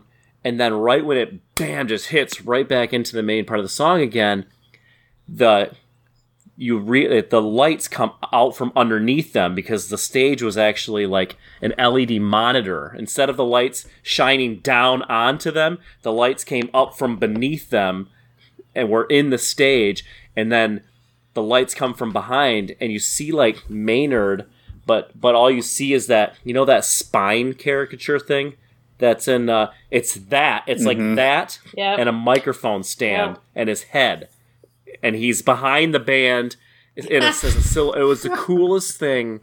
I mean, it blew me away, and it's one of the best shows I've ever seen, and it's hands down the best arena show I've ever been to. It was incredible. It was absolutely incredible. Damn. I had not seen them. I had seen them for their first album at Lollapalooza. Or no, I saw them on the small stage. And then I saw them after they released their first album. I was in somewhere in Miami or Fort Lauderdale. And it was a fairly big show, but close enough to be like, it was small enough. And I just thought, holy shit, like these dudes they were like, you could just tell they were the real deal, and that was my experience with them. And then many years later, I saw them in it, like Jake, like you're explaining, a huge arena. So I could compare the two, which I think for me is always a good comparison. Can you pull it off in a small venue and in a large venue? Because those are two very different things. And by the time I saw them, it was a huge venue, and they killed it, of course. So I saw them the first time I saw Tool together. Like I saw Perfect Circle. They opened for Nine Inch Nails like a couple years prior. But I saw the Tool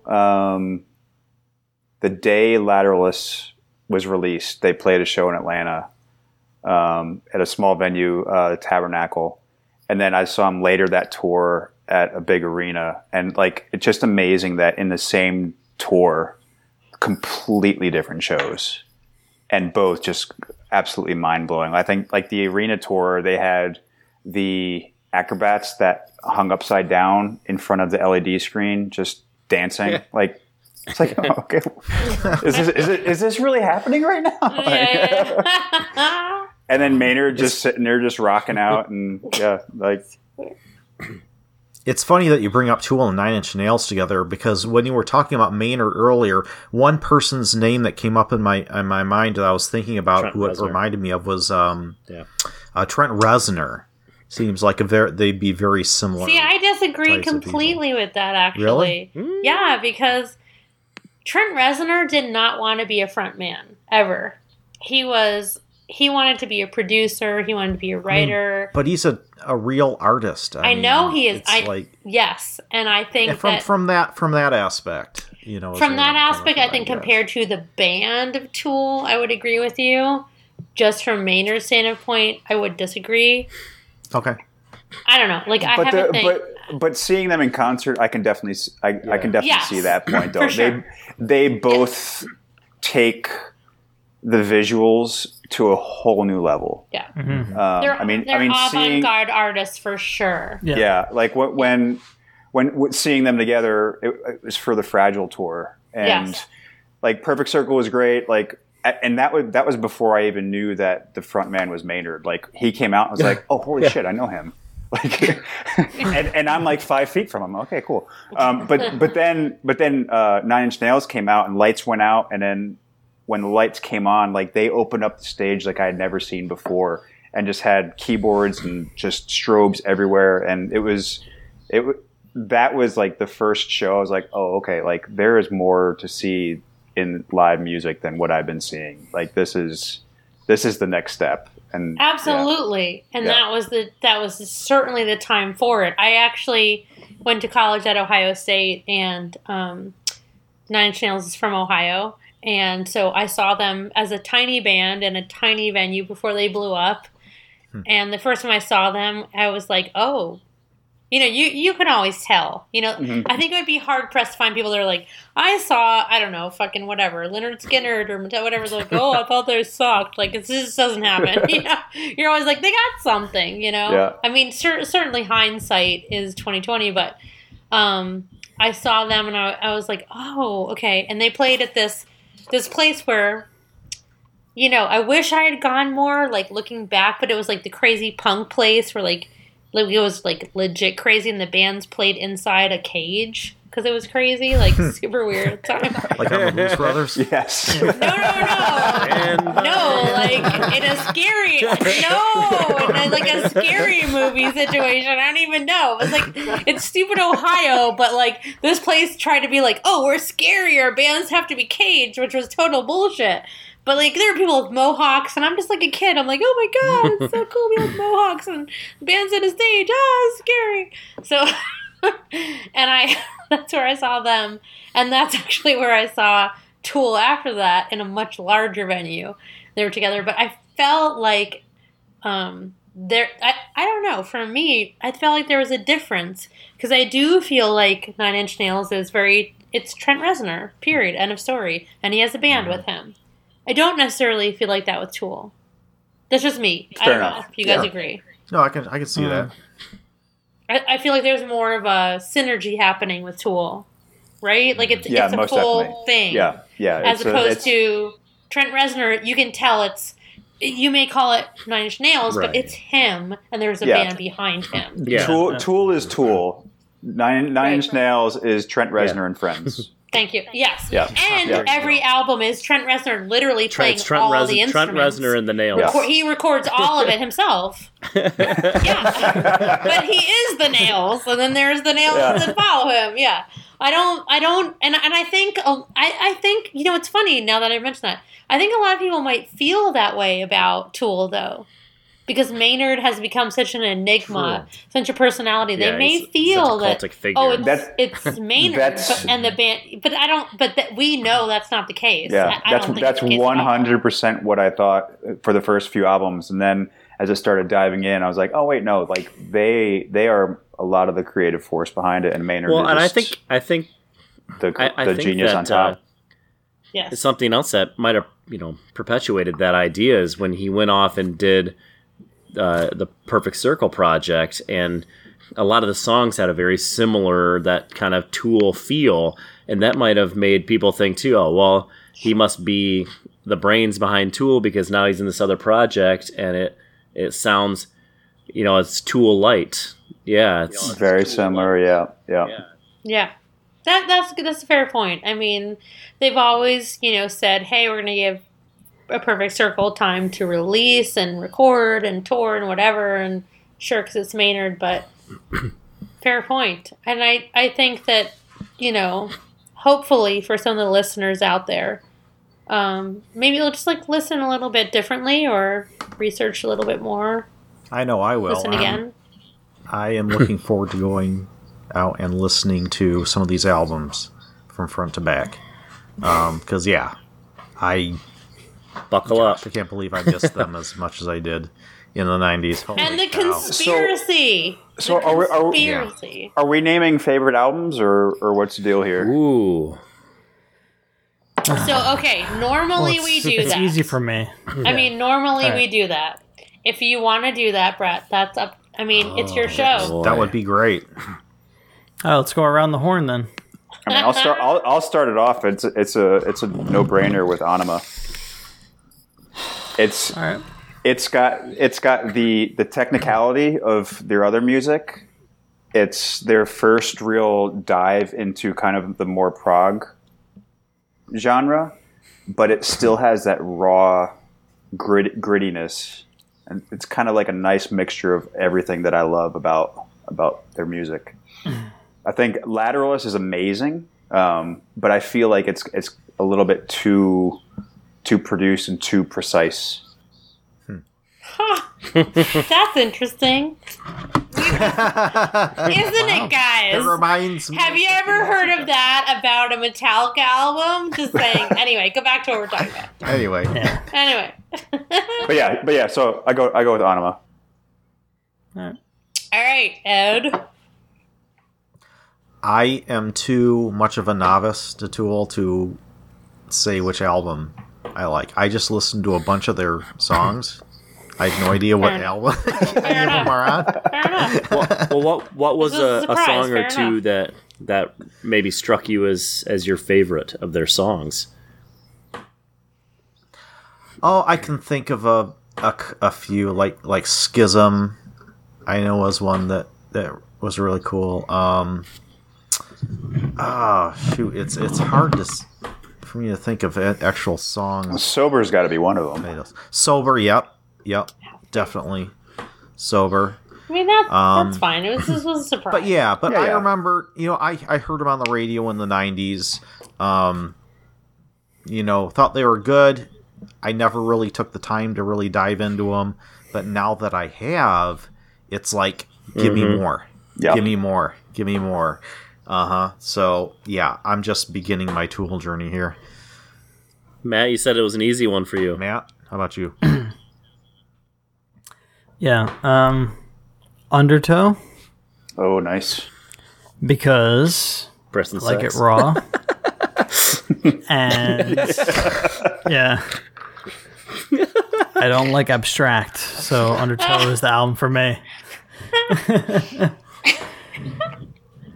There are bits and pieces of the later albums that I like, but it's to me, complete album, Undertow for me is the album. So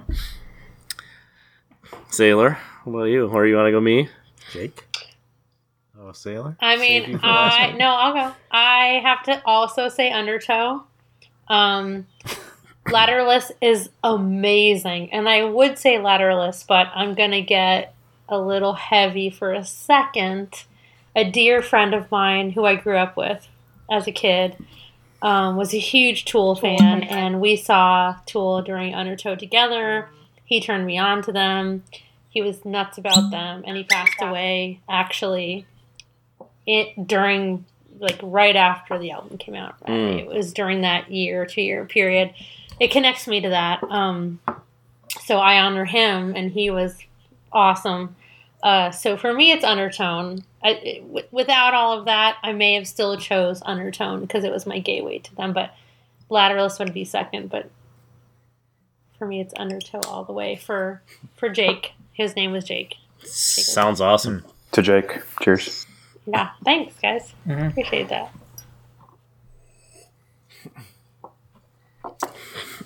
Okay, Jacob. Speaking of Jake, I've got to go with the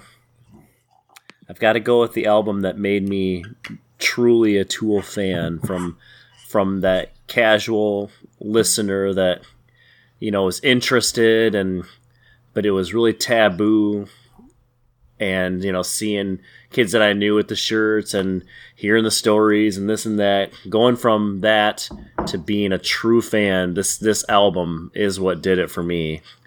And I mentioned the pronunciation that I thought it was, which was, I thought it was Anima. It's as much as it's so difficult because this is one of those bands where I love every single bit of every album they've put out. I can listen to any one of those albums and never get sick of it. I can listen to the whole album front to back, and it's all good. But Enema is man. Yeah. 46 and 2 was kind of that song for me that was just, God, this is awesome. This is just fantastic. Which is funny because That's a now good one. I'm That's 42 for sure. minus 6. Oh, nice. H for the song H for me for some that Oh man, the build up for that is just like no other. Like yeah. Looks like we have a tie. We have a tie do. here. we do Yeah. indeed. Ed's a I have tiebreaker. He's got to pick an album. God. I'll have to get back to you on that one. We got two for Undertow and two Well, it's- for. Yeah, it sounds like it's going to go to the Onomatopoeia. It's going to go to the Facebook group, which one they choose between Enema and. Well, now that Brett's been pronouncing it Anima, I want to just pronounce it. It just sounds so appropriate to it because I don't know. Yeah. So between Undertow and Anima, Anima. that's what it's come down to. I mean, that's kind of that fits our normal motif of albums. I think that we pick for bands. We tend to pick like two of the earliest albums that a band puts out almost every time. But they're so They're different. very though. different. Yeah. They're so different. Looking at all the these two album albums, covers, yeah. the one album cover that always comes to mind when I hear about Tool is because I suppose this was a very popular t-shirt at the time in the early 90s, was the 72826 when you have like the wrench that looks like Yep. a penis. Yeah. That's instantly what I think of whenever I think of the band. I still have that sticker on my guitar case. Oh, my. Are we talking about stickers? I have the Tool sticker on my amp. Oh, really? From like the 90s. Oh, my Like God. a million years Yeah, ago. yeah, the wrench. Yep. Yeah, Yep. yeah. Yep. The wrench with the balls. Yeah, that was the one. Ed said penis. Oh. So technical, Ed. Oh, That's why I love you. Penis, love you, man. not balls. Okay. So one last bit of trivia or Maynard trivia. Yes. Do we know the Rage Against the Machine song that Maynard is on? Rage Against the Machine. Nope. Wow. Yeah, it's got to be early. I should have been prepared for trivia tonight. I'm totally not. Oh man. In what capacity? Like a backup? Or how? Yeah. Just He's very much like his part in Three Little Pigs. It's just a small little Okay. bridge. That could be anything. It's off their first album. Oh. Have you ever Googled Maynard trivia, by the way, Brett? I have not. Oh my god. I can imagine there's some. I can imagine that's quite a rabbit hole. Yeah. So I usually do that. So I look at Wikipedia. And most of us, we all do this. And then, but I write the timelines. And then I do like YouTube to make sure I'm like getting extra. And then I go to their websites to see, am I fact checking? And then sometimes I'll do like the blah blah trivia name of the band. And usually not much comes up. It's like stupid shit that I already knew. Was he in Bullet in the Head? No. Was that? No. No. Which song was it? Tool trivia is absurd. There are like 8 kabillion trillion. Oh, I Like, can imagine. I go on forever and ever Here's and ever. here's some other trivia Does it for know you. your enemy? Yes. Yes, that's what I was. Oh. Yes, that's what I was. Nailed it. Early Rage. I could like hear kind of that sound, Yeah. but I couldn't pinpoint the title. Here's a trivia question for you. But the Did You Know About Maynard is insane. It's Yeah. so long. It's like, did you know he was offered an role in the Panic Room? Did you know? Like, I mean, the Did You Know for him is, he's like, has this weird, like, 7 minutes of separation or whatever the fuck it's called. Did I say that right? 7 minutes? 6 7 miles? six Seven, degrees. six, six, Degrees, 6 7 degrees. minutes, Yeah. whatever. 7 minutes in heaven. 6 degrees separation. Clearly, I was the girl that liked 7 minutes in heaven, obviously. Anyway. Did you know that he graduated from high school right here in the great state of Michigan? No, shut up. Did not. No. Right up, actually, right up where I used to have a cottage up at Silver Lake, the sand dunes, and he grew up. Well, he didn't. Up He north? moved. Up north. I brought it up. We got to stay here in Michigan. You go up north. He graduated from a high school just right outside of where Silver Lake is in Scottdale, Oh, well. So, and that's in the middle of nowhere up there too. There's like nothing. if you're Just a into bunch of little tiny Cabernet little towns. Sauvignon, he apparently makes some incredible cab or grows grapes for it. If I Just go so you wine, know. that's usually where I go. I mean, I'm sure he doesn't make it. I'm sure somebody else does. no, He he's puts his name legit behind making it. Oh, It's no, like it's him. He It's is- him. all the grapes. He is intense Hands, into his hands wine. on. Yeah, Oh, no, he's most actually definitely. making it. So he grows Yeah. the grapes. He, I don't think he can be a part of something that he doesn't really Yeah, fully. Yeah. Andy, no, involved in no, Good no. point. He is. Yeah. He's not only growing them, but he's producing the wine as well from his own grapes, and he's like very Yeah. serious about it. A But friend of mine went to the vineyard and tried it. Amazing. yeah, I mean, I've heard only amazing things about it. But if you just Google him, the fan sites on Oh, I'll Google theories him. and the trivia and the conspiracies alone, I did not have enough time to. I mean, we can all come back together if you want, Brett. We'll revisit. We can have another whiskey, and we'll talk about like the conspiracies because it's an entire down. show. There are Yeah. tons of them. Okay, It's here's a from one conspiracy laden figure to another. There we go. Hold on. He killed JFK. I've got another trivia question for you. Oh shit! Why did Yoda use a cane? In what? In what episode? All of them. No, he did not use a cane in all of them. No. Well, except for the No, yeah. well, we won't Don't count say except. the prequels. Well, Even episode though- 2 he Because used- he was episode 2 he used 900 one. years While old. he was alive. Yeah, he was while he freaking was old. Yeah. Well, but no, there's a actually specific reason because listen, I mean, if you look at when he fights Count Dooku and the Emperor, he's Oh, flying true. all over the place. He Yeah, obviously he doesn't tosses need, aside the cane it's- and goes nuts. It's Yeah. it's not because he physically needs. He didn't need it. He to was walk training with. Skywalker. Duh. Do you want the answer? Yes, Yeah, and go then ahead. Yeah. he didn't have the cane in Because- every episode. No, because the cane actually held something. What? Did you know this? What did it hold? It's in the other Star Wars canon. The information. In a novel for or this. something? Yeah. Okay, that doesn't Kryptonite. count. If you're talking about like the Gilmer stick, that does not count. That doesn't count at all. What does it contain? It contains a fluid that is like it's a Metachlorians? nutrient-rich fluid that also helps with healing. I can't remember the name of the word. Or Okay. The Gilmer word stick. is. Is Jedi jizz. that what it is? No, it's a Gilmer stick. Jedi juice. Did you say Jedi juice or Jedi juice?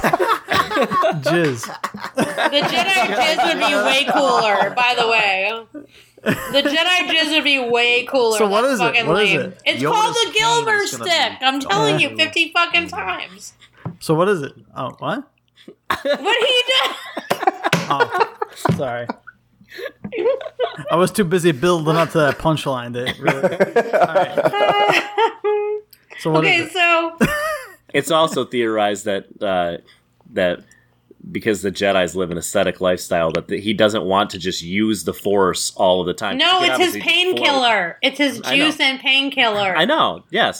Yeah, but he But- only has it. He doesn't have it for like his stupid up in the air fighting scene in the episode we won't name. I hated that scene. So is Thank he you. the most Me too. powerful? Is he the most powerful wielder No. of the Force? Yes or no? No. And I'm talking dark side and No. talking anybody. All right. Any side? Fuck no. Are you Oh my kidding God, me right no. now? Brett, help me here. He has to be close. He has to be close. No, he's not close. No. Top 5. Well, 5. There's not. He's definitely a top 20. I'm going to say like okay. Well, there certainly has to be something to be said that, I mean, he lived to be 900 Who something cares? years old. That's a simple shit in these days. Like Yeah. it doesn't matter. That's irrelevant. Like, I mean, the most Then why didn't powerful everybody Jedi. Like at this Darth moment, Sidious. if we're gonna consider all the movies that have course he's been not a released, Jedi, are we he's really gonna go there? That would be Luke Skywalker. I mean, and then like his father Oh. would be right Ah. behind him. I mean, yeah, I'm You're gonna sorry, put Luke but yeah, Skywalker above Yoda? No freaking yeah. way. No. right now. Right now, based yeah. on what, even though I hated it, based on what we saw in The Last Jedi, I would probably have to agree. Thank you, Brett. Love you. I mean, I There can't you take go. that movie seriously. It doesn't matter. If you breaks can my take heart. It. and that's why I had to canon preface now. it with like, even though I hated Yeah. the movie, Why is there Yeah. why Doesn't is there so matter. much That's why is the there so much storyline. hate for all of the movies outside of the Because if you are a 4, true 5, and fan, 6? okay. Because if you are a true fan, No, you can't preface it like that because Yes, you can. anybody can. You can be a true fan and still not hate the other No, you movies. can't. You can No, you just can't. enjoy them for what they No, you are. can't. No, you can't. I still enjoy. Yes, you can. Yeah. The Force Awakens, even though it was essentially just a re-imaging of A New Hope. But A Last Jedi, we waited how many years oh to encounter Luke as a yeah, grown up, right? Like, right. and we Too wait a long. whole episode, and all we do is see him staring at a lightsaber, No, and then we like 2 years later, we finally hear him talk, and he's just an ass. Like he is. Yeah. but that I mean, wasn't the question, though. They destroyed the character. They did. Okay, but that wasn't the was all it was. question. Yeah. Like the question was the most powerful.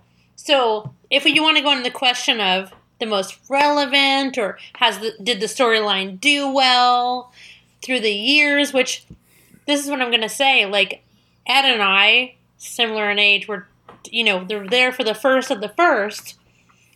Do I want it to be honored properly? Fucking of course I do. Do I think it has been? No.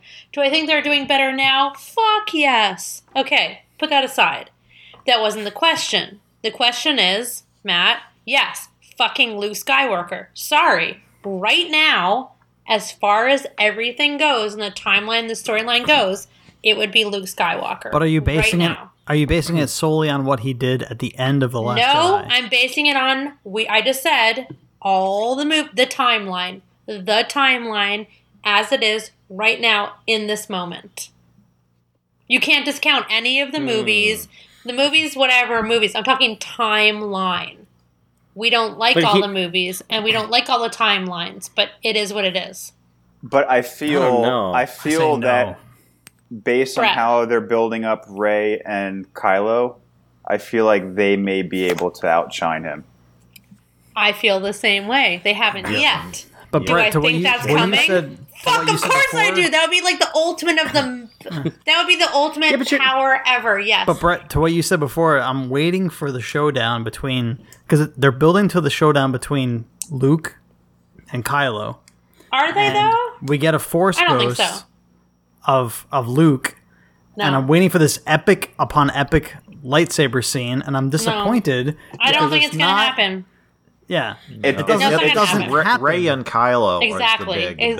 Rey is That's Rey, what they're and going. you think That's about the next one. There's Luke and Vader, and then there's going to be Rey and Kylo. Exactly. As much as we dismiss episodes 1, I vote 2, Yoda. and 3, they were great lightsaber battles in all 3 of those movies. So I'm waiting for the great lightsaber battle in Last Jedi, and it never happened. It never happened. I don't know. The lightsaber battle in the cloakroom was pretty epic. Yes, I agree totally. That was the only part. We're all waiting for Luke to have that lightsaber battle. Yeah, No, but dude, come on. Yes. Like Kylo killing Solo the way he did. How does that not move you? How is that a lightsaber not? duel? I want a lightsaber duel. Yeah, that was a straight I want that murder. Obi-Wan I want versus to. Anakin. Han Solo isn't going to duel with a Was it a lightsaber. murder or was it a suicide? Oh god! Oh god! Oh. Here we go. Here's Jake. This is Jake. Well, so hello, Metal Rock and Whiskey fans. I want to introduce you to Bourbon Spartan, which is Jacob, and Jacob does these things. Bum, bum, bum. I feel like we've just jumped into episode 6. Like we're just going to continue on here. This is what happens on our show. I don't know if you've listened to it. But this is, Eventually what'll happen is Ed will just go, wrap it up. Yep. Like he kind of just does that. Like He's the adult in the room. he lets us drink and bullshit and like go off into tangents. And he's like, "Okay, we're done." Hey, we're talking about Star Wars. I'm not going to bring you back. Oh, we're fucked tonight then. Now we're really in trouble. Fuck that. So, I mean, I'm such a hardcore fan that I have it fucking tattooed on my body. There you go. And I have a lot of tattoos, and some people may think, oh, it's easy to get a tattoo. Who cares what it is? No! Every motherfucking piece of ink that I realize I'm going to be, I hope, in my 90s one day, and this shit's going to be on my body. I have thought it out. And this Star Wars tattoo is not the first and won't be the last. It's very serious for me, so I take all of this very seriously. Especially because, for me, having been born a gazillion years ago in the prehistoric era, I did not have a lot of female role models that were warriors. But I had Princess Leia, and I had Wonder Woman. And that shit's super fucking important to me. And I love that. Their legacy lives on. Whether I agree with the movies or not, I think the new Wonder Woman movie sucks. But that's just me. Oh, that's a whole other discussion. But anyway, I know, we'll do that another time. having that said, Okay, hold on. No. So should we have a duel? Two polls. No. Listen. Well, the one poll is to decide the album battle because we did have a tie, and Ed won't do the tiebreaker. So the other poll could be who is more powerful. Who is more powerful in their time, Yoda or Luke Skywalker? No contest. Wait, well, I'm sorry. What do you mean in their time? What's in their Well, because time? you have to put their achievements up against each other. That's dumb. That's not even relevant. How is it not relevant? Because it's Jedi against Jedi. You should be like dark side against Jedi. That's stupid. Jake, come on. But we were just talking about who was the most powerful Jedi. One died before the other. Like, way before. One gave up his life force for Is Luke. Luke really dead? No, but Will we see him come back in the next Yes, episode? as we saw Yeah, Yoda did, but absolutely, Yoda gave up his life force for Luke, as Luke gave up his life force for who we know. I don't know yet. That's why I don't think that's a fair assessment. If you want to do a 1 against a 1, you got a light side against dark side. I'm sorry, I can't. It doesn't make sense.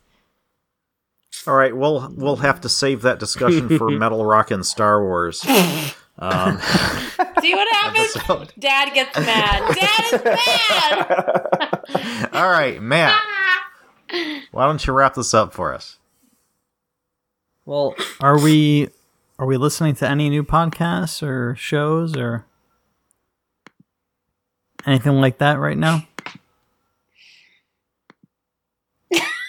Who wants to go? Are we doing that or are we skipping that? All right. Why do I always Jeez. have to be the one? Jeez, You Matt. went right to me, but I went back to you. I do my shout outs after you, Matt. Well, not you. I'm talking about Ed's Oh. part where we go around. Yeah, guys, it's you. You guys are dropping the ball, not me. Woo. Well, that was an awesome discussion. Wait! Or, yes. Wait! Scott Trooper, Yes. what's your favorite podcast? My favorite podcast at this point would probably be Dad Drinking Bourbon. Oh, Yeah. we all love Good them. one. We Good one. We Love all those love guys. Dad's drinking bourbon. Yep. We love them. Good I one. was just chatting with John last night, actually. Fancy pants, Jake. Great guy. Name dropper. Well, you know what?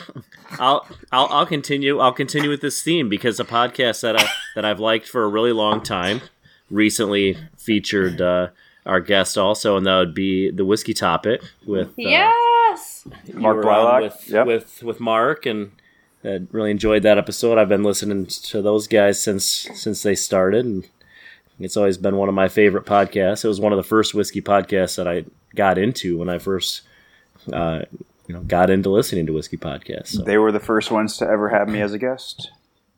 Awesome. Well, Yeah. big shout out then. Absolutely. Yeah, heck yes. Hell yeah. Yeah. What about you, Ed? What about me? Yeah. You know what? What's new in the world of tech? I haven't actually listened to it yet, so this might be a little off protocol, but I saw there's a new podcast called Blue Collar Bourbon, and I've been wanting to check it out, and so I have no idea if it's any good, but it's out there, and that was one I was planning on checking out. So I just want to bring that up. Are they new or are you new to them? From what I've seen, it seems like they're a Well, then let's hook them up. newer podcast. Fuck yeah. Blue Collar Bourbon. All right. Let's do it. Yeah. We're going to I listen. think their Instagram had been around for a while, and I they feel had like it been had. promoting. They had promoted this podcast, but you couldn't find it on iTunes, and it was just like website only. You had to kind of go to their Yeah, website something to Just like listen like to it. Scotch Assemblies is YouTube only right now. Yeah. No, they weren't Yeah. on YouTube or anything. They Oh, just okay. had to go to their website and okay. click and stream. I think they obviously found that most people. I mean, for most people, that's a laborious journey. All right. Well, What about you, Sailor? Sailor? yeah. Well, I mean, so my big shout out for tonight is our favorite band, When Particles Collide, who I love them dearly. yeah. They are holed up in Maine, you guys, for a couple weeks, where they're originally from. And if you guys don't know their music, there are theme music, beginning and end of show. It's When Particles Collide. They were so gracious to let us use their song about whiskey. And they don't even really play it live anymore. They don't really use it. So they were super fucking awesome. I love them both to death. And Matt, you have seen them live. I have seen them live. They rule live, yes? Yes. Absolutely. They They're own the shit awesome. every time they'll play. Yep. Yeah. And they have actually decided to pursue their music, and they're about our age group in their 40s, and they decided, like, Sasha is a science teacher, and When Particles Collide is kind of a play on that. She's a chemistry teacher. And they said, you know what, fuck it, let's just try this. Let's go on the road. Let's be full-time artists. Let's see what happens. And, I mean, it's been difficult and amazing and awesome, and I totally support them, and I hope you guys do as well. Also, my girls and the Drinking Darlings, we love them all here so much. Mm-hmm. Yes. Big time. And we mentioned Scotch Test Dummies and Dad's Always. Drinking Bourbon. How can you go wrong? Solid lineup. Yup. Ed? I already went, Matt. No! Yeah, it's You got my turn.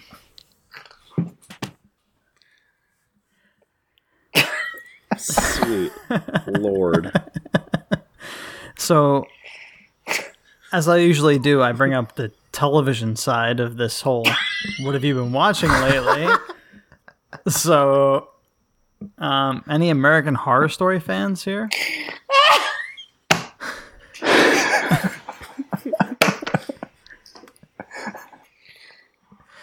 Why Never is this so seen. funny? Oh, I've heard of okay. it. I love that this will be my legacy in life. I don't have children, but I will have grandnieces and nephews. And one day someone's going to fucking Google me, I hope, and this is going to be what they find. Good. So, Oh my God. does So watches American Horror Story? So I started getting into it, and then I started seeing images of a clown, and I'm like, nope, Oh, yeah. nope, Oh, fuck nope, It's just a clowns. clown. Oh, nope. No. All right. That's Clown? five. That's No. 5 seasons ago. All right. And all right. What? clowns and kids. No clowns. Clowns and kids. Whatever, Yes, kids. yes, Clowns. yeah. No clowns. Anyway, season 9 is a season 1 and season 3 come together. You have season 9. So, all right, for you guys who know what I'm talking about, go check it out. Season 9, American Horror Story. It's If a you mashup. don't like clowns, don't look at. Don't watch season 4. Just don't watch season 4. It's fine. He said season 4. Don't look at Yeah. season 4. Don't I don't watch like season clowns. Okay. Fuck clowns. Watch Yeah, 1 yeah, through 3 fuck 'em. and I also don't 5 like scary through 7 movies and at 8. all. Yeah. So I was to digress a little bit. So I was in Chicago for a Glenfiddich kind of tasting, not kind of tasting, but we were tasting.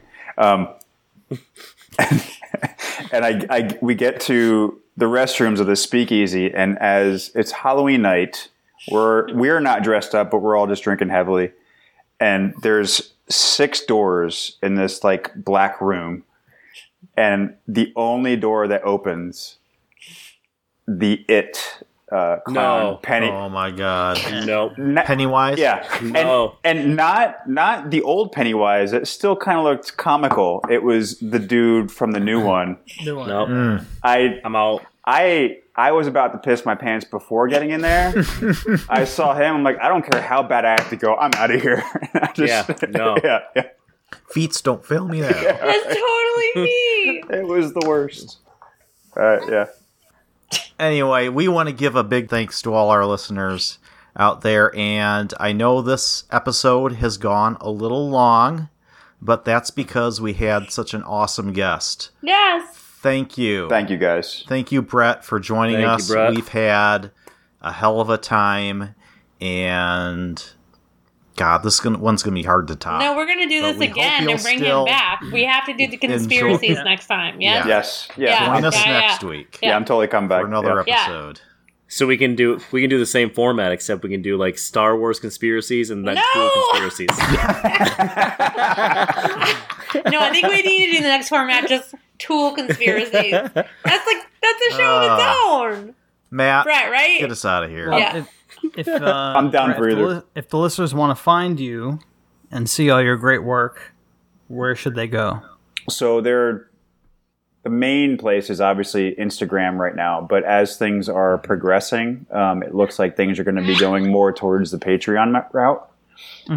So patreon.com/scotch_trooper. Cool.